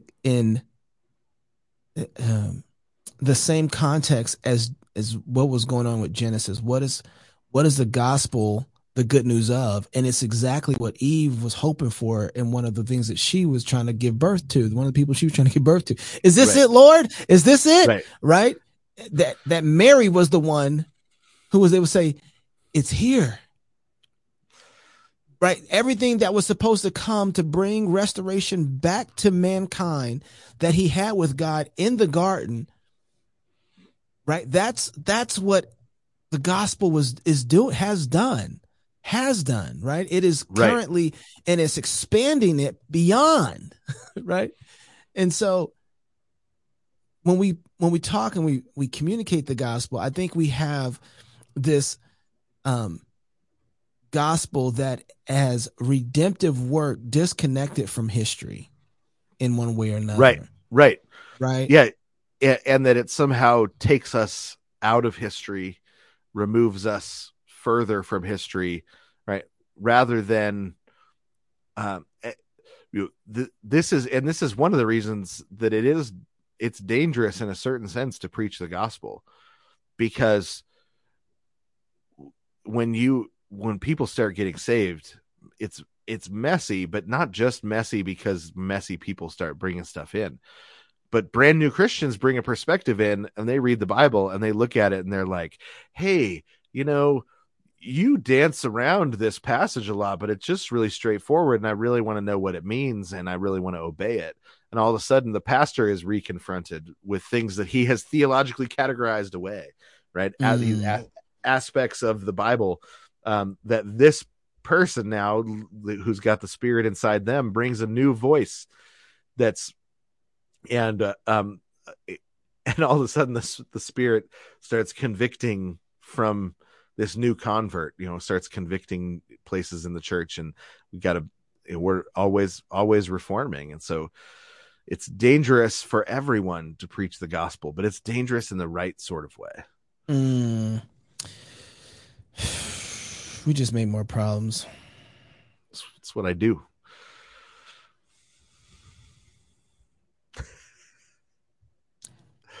Yeah, I don't know if you solved any of the questions I have in my head.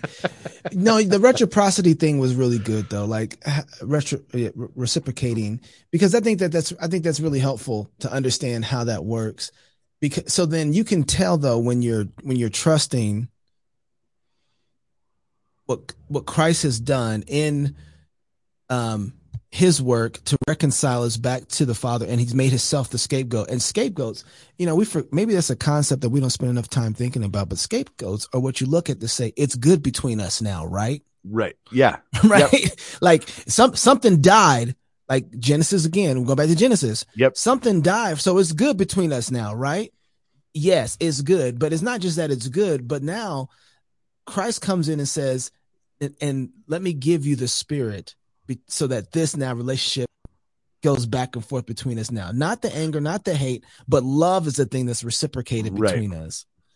And so when you would think, it seems so, I felt like we could have ended the conversation an hour and a half earlier if we would just said, hey, and this is what everybody does. Hey, just look to Jesus.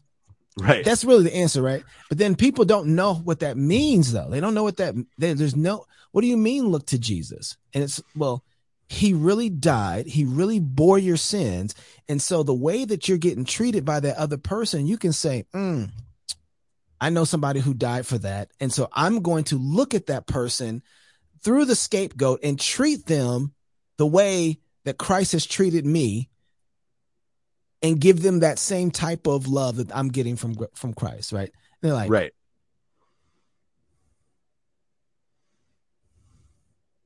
It just seems so easy. Right. It seems so easy. But it absolutely messes with everything, because so much of the world and the systems of the world are built on an expectation of reciprocation, right? If everything's built on it, you're messing with the foundation of society by returning love for evil. You're messing with the foundation of culture by returning love for evil, right? You're not just, it's not just a momentary thing. Like you're kicking at the rickety things that the world is built on, that the world systems are built on, right? We want to reform the world systems, right? In the social, this is something that I think the social justice movement gets right. The world systems need to be reformed. They're messed up. They've been purposefully built on a modernist foundation now for 150 years. Facts. Right? Of course, the world systems are messed up. But do we really think that a world system based on power that resulted in this needs just a different power? Like, it needs a new system based on power, right? No, you want to mess with the foundations of the world systems and rebuild them. Return love for evil and watch people. I mean, you're going to get you're going to get people that, I mean, Jesus even says that some people are going to respond like they smell something great, and some people are going to respond like it's the smell of death. How, right? Sway? How? Because I feel like that, and I'll give you a scenario. I feel, and this is me hearing other people communicate. It's like I can point to legitimate situations where I should be further along in life, but because of the sin of others over time, space, and history, to my forefathers and to my people, we are not where we should be, and we're suffering every day because of it. I want some justice. Right. And this is it's real. I mean, this is where the rubber meets the road, right? Because can you say thank you for white people's blessings? No. Right. No. Exactly. Right. It's because wait. You want me to be thankful that they're blessed and I'm not? Not that you're not, right? But that's not how blessings function, right? So here's the other centrally important thing, right? If God is not triune, then we're dealing with a world in which you've got a limited amount of love and blessing. So that if one person gets it, then they had to take it from someone else. But if you have an infinite God that is overflowing out of a triune community of eternal love, then one person's blessing is not a threat to yours. And so you can say thank you for their blessings, even when you look at yours and say, I didn't get mine. But I can't say thank you to their blessings when they're taking mine. I'm not blessed because of recently historical and current setups of the culture that don't allow for me to be blessed like that. Right, but you want to flip over that system, right? Absolutely. Right, and that because that system is based on exactly what you're talking about. Is a dealing reciprocally with one another, right? So it's a system that says I can you see this in sort of the philosophical justifications of slavery, where they say, well, look, they don't have the education that I have. I am in a position of more power than them. And so I can take, right? Because I have received this, I can take that, right? I have more power. I can take more power. I have more education. I should be in charge. I can oppress others because I've been lifted up, right? That's a reciprocity situation, right? They're not doing they're not saying, oh, I have received and it's a gift. I should give a gift. I've received as a gift from God. I should give what God has given to me, right?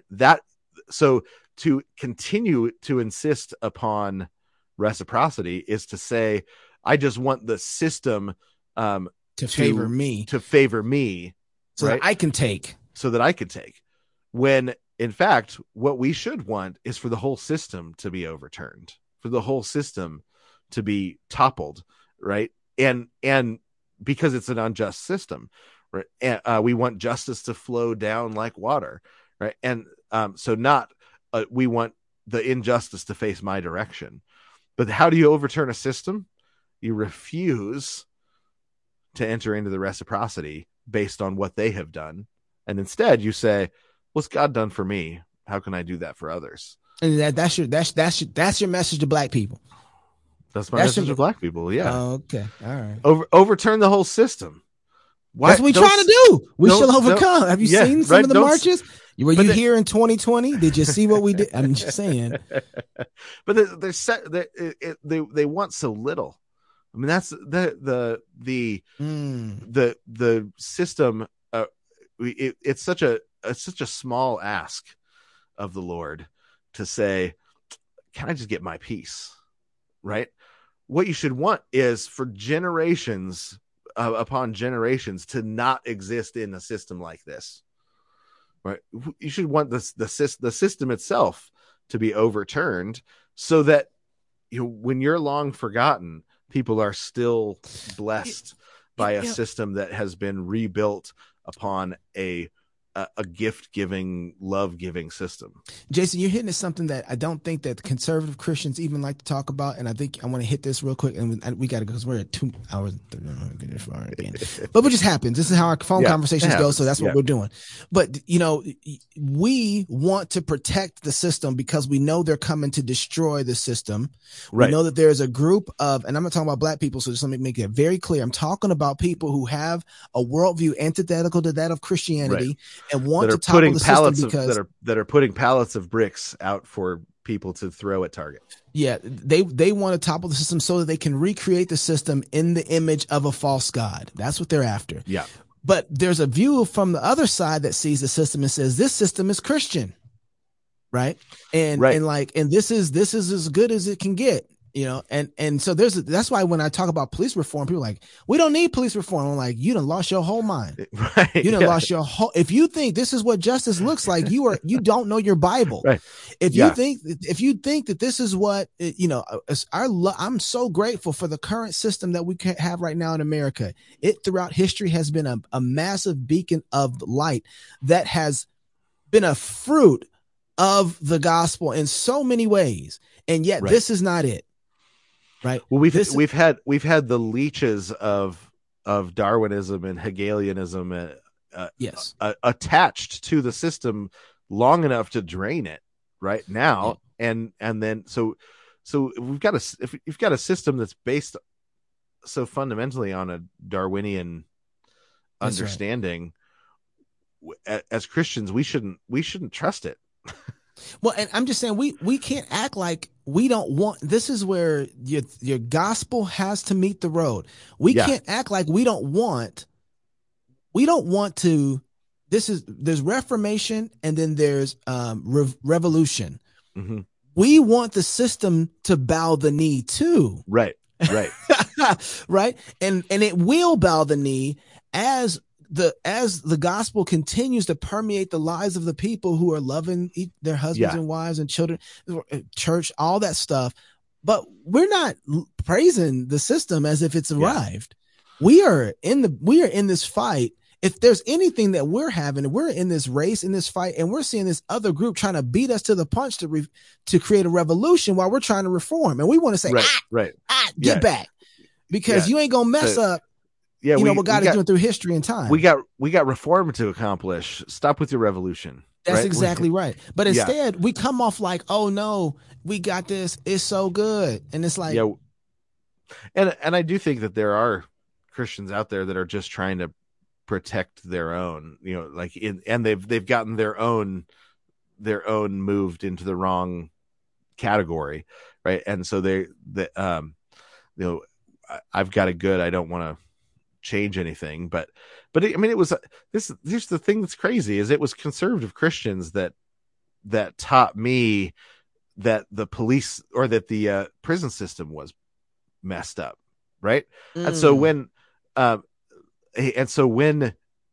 you had I'd heard about the messed up prison system for years and years from conservative Christians that couldn't get it onto the platform of the Republican Party to save their lives, right? They're talking about it and they're saying, hey, we should look at this.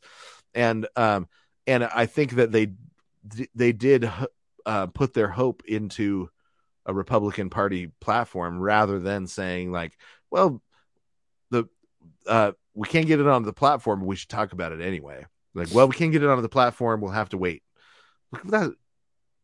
Yeah. I was just on with Jason Whitlock when we were talking about this. So we were talking about Ron DeSantis, and I really have to go.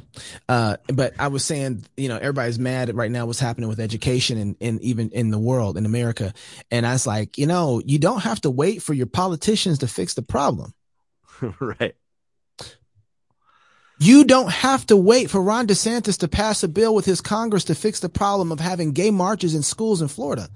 You don't have to wait for your politicians to fix the problem before the gospel can actually have a tangible work in the life in the community where you're at right now. You don't have to wait for them, right? Like that. We don't have to wait for our civil magistrates to fix the prison system.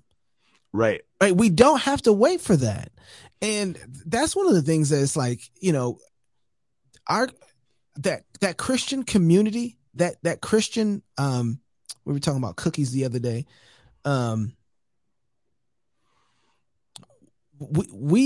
We don't have to be ones that are acting in response to something. Yeah. We can be the ones that they are acting in response to us. How are Christians the ones dealing with education? Right. And I think that is someplace where it's happening, right? You've got now, now you've got Christian schools leading the way. In a way that they weren't before, but we should be leading the way in all sorts of reforms. But we got to get our house in order for that to work. I mean, that's the reality. We got to get that. We got to get the word and the sacrament being preached and practiced, and I think the church discipline functioning the way it should, and so that we become a community that's known for loving one another.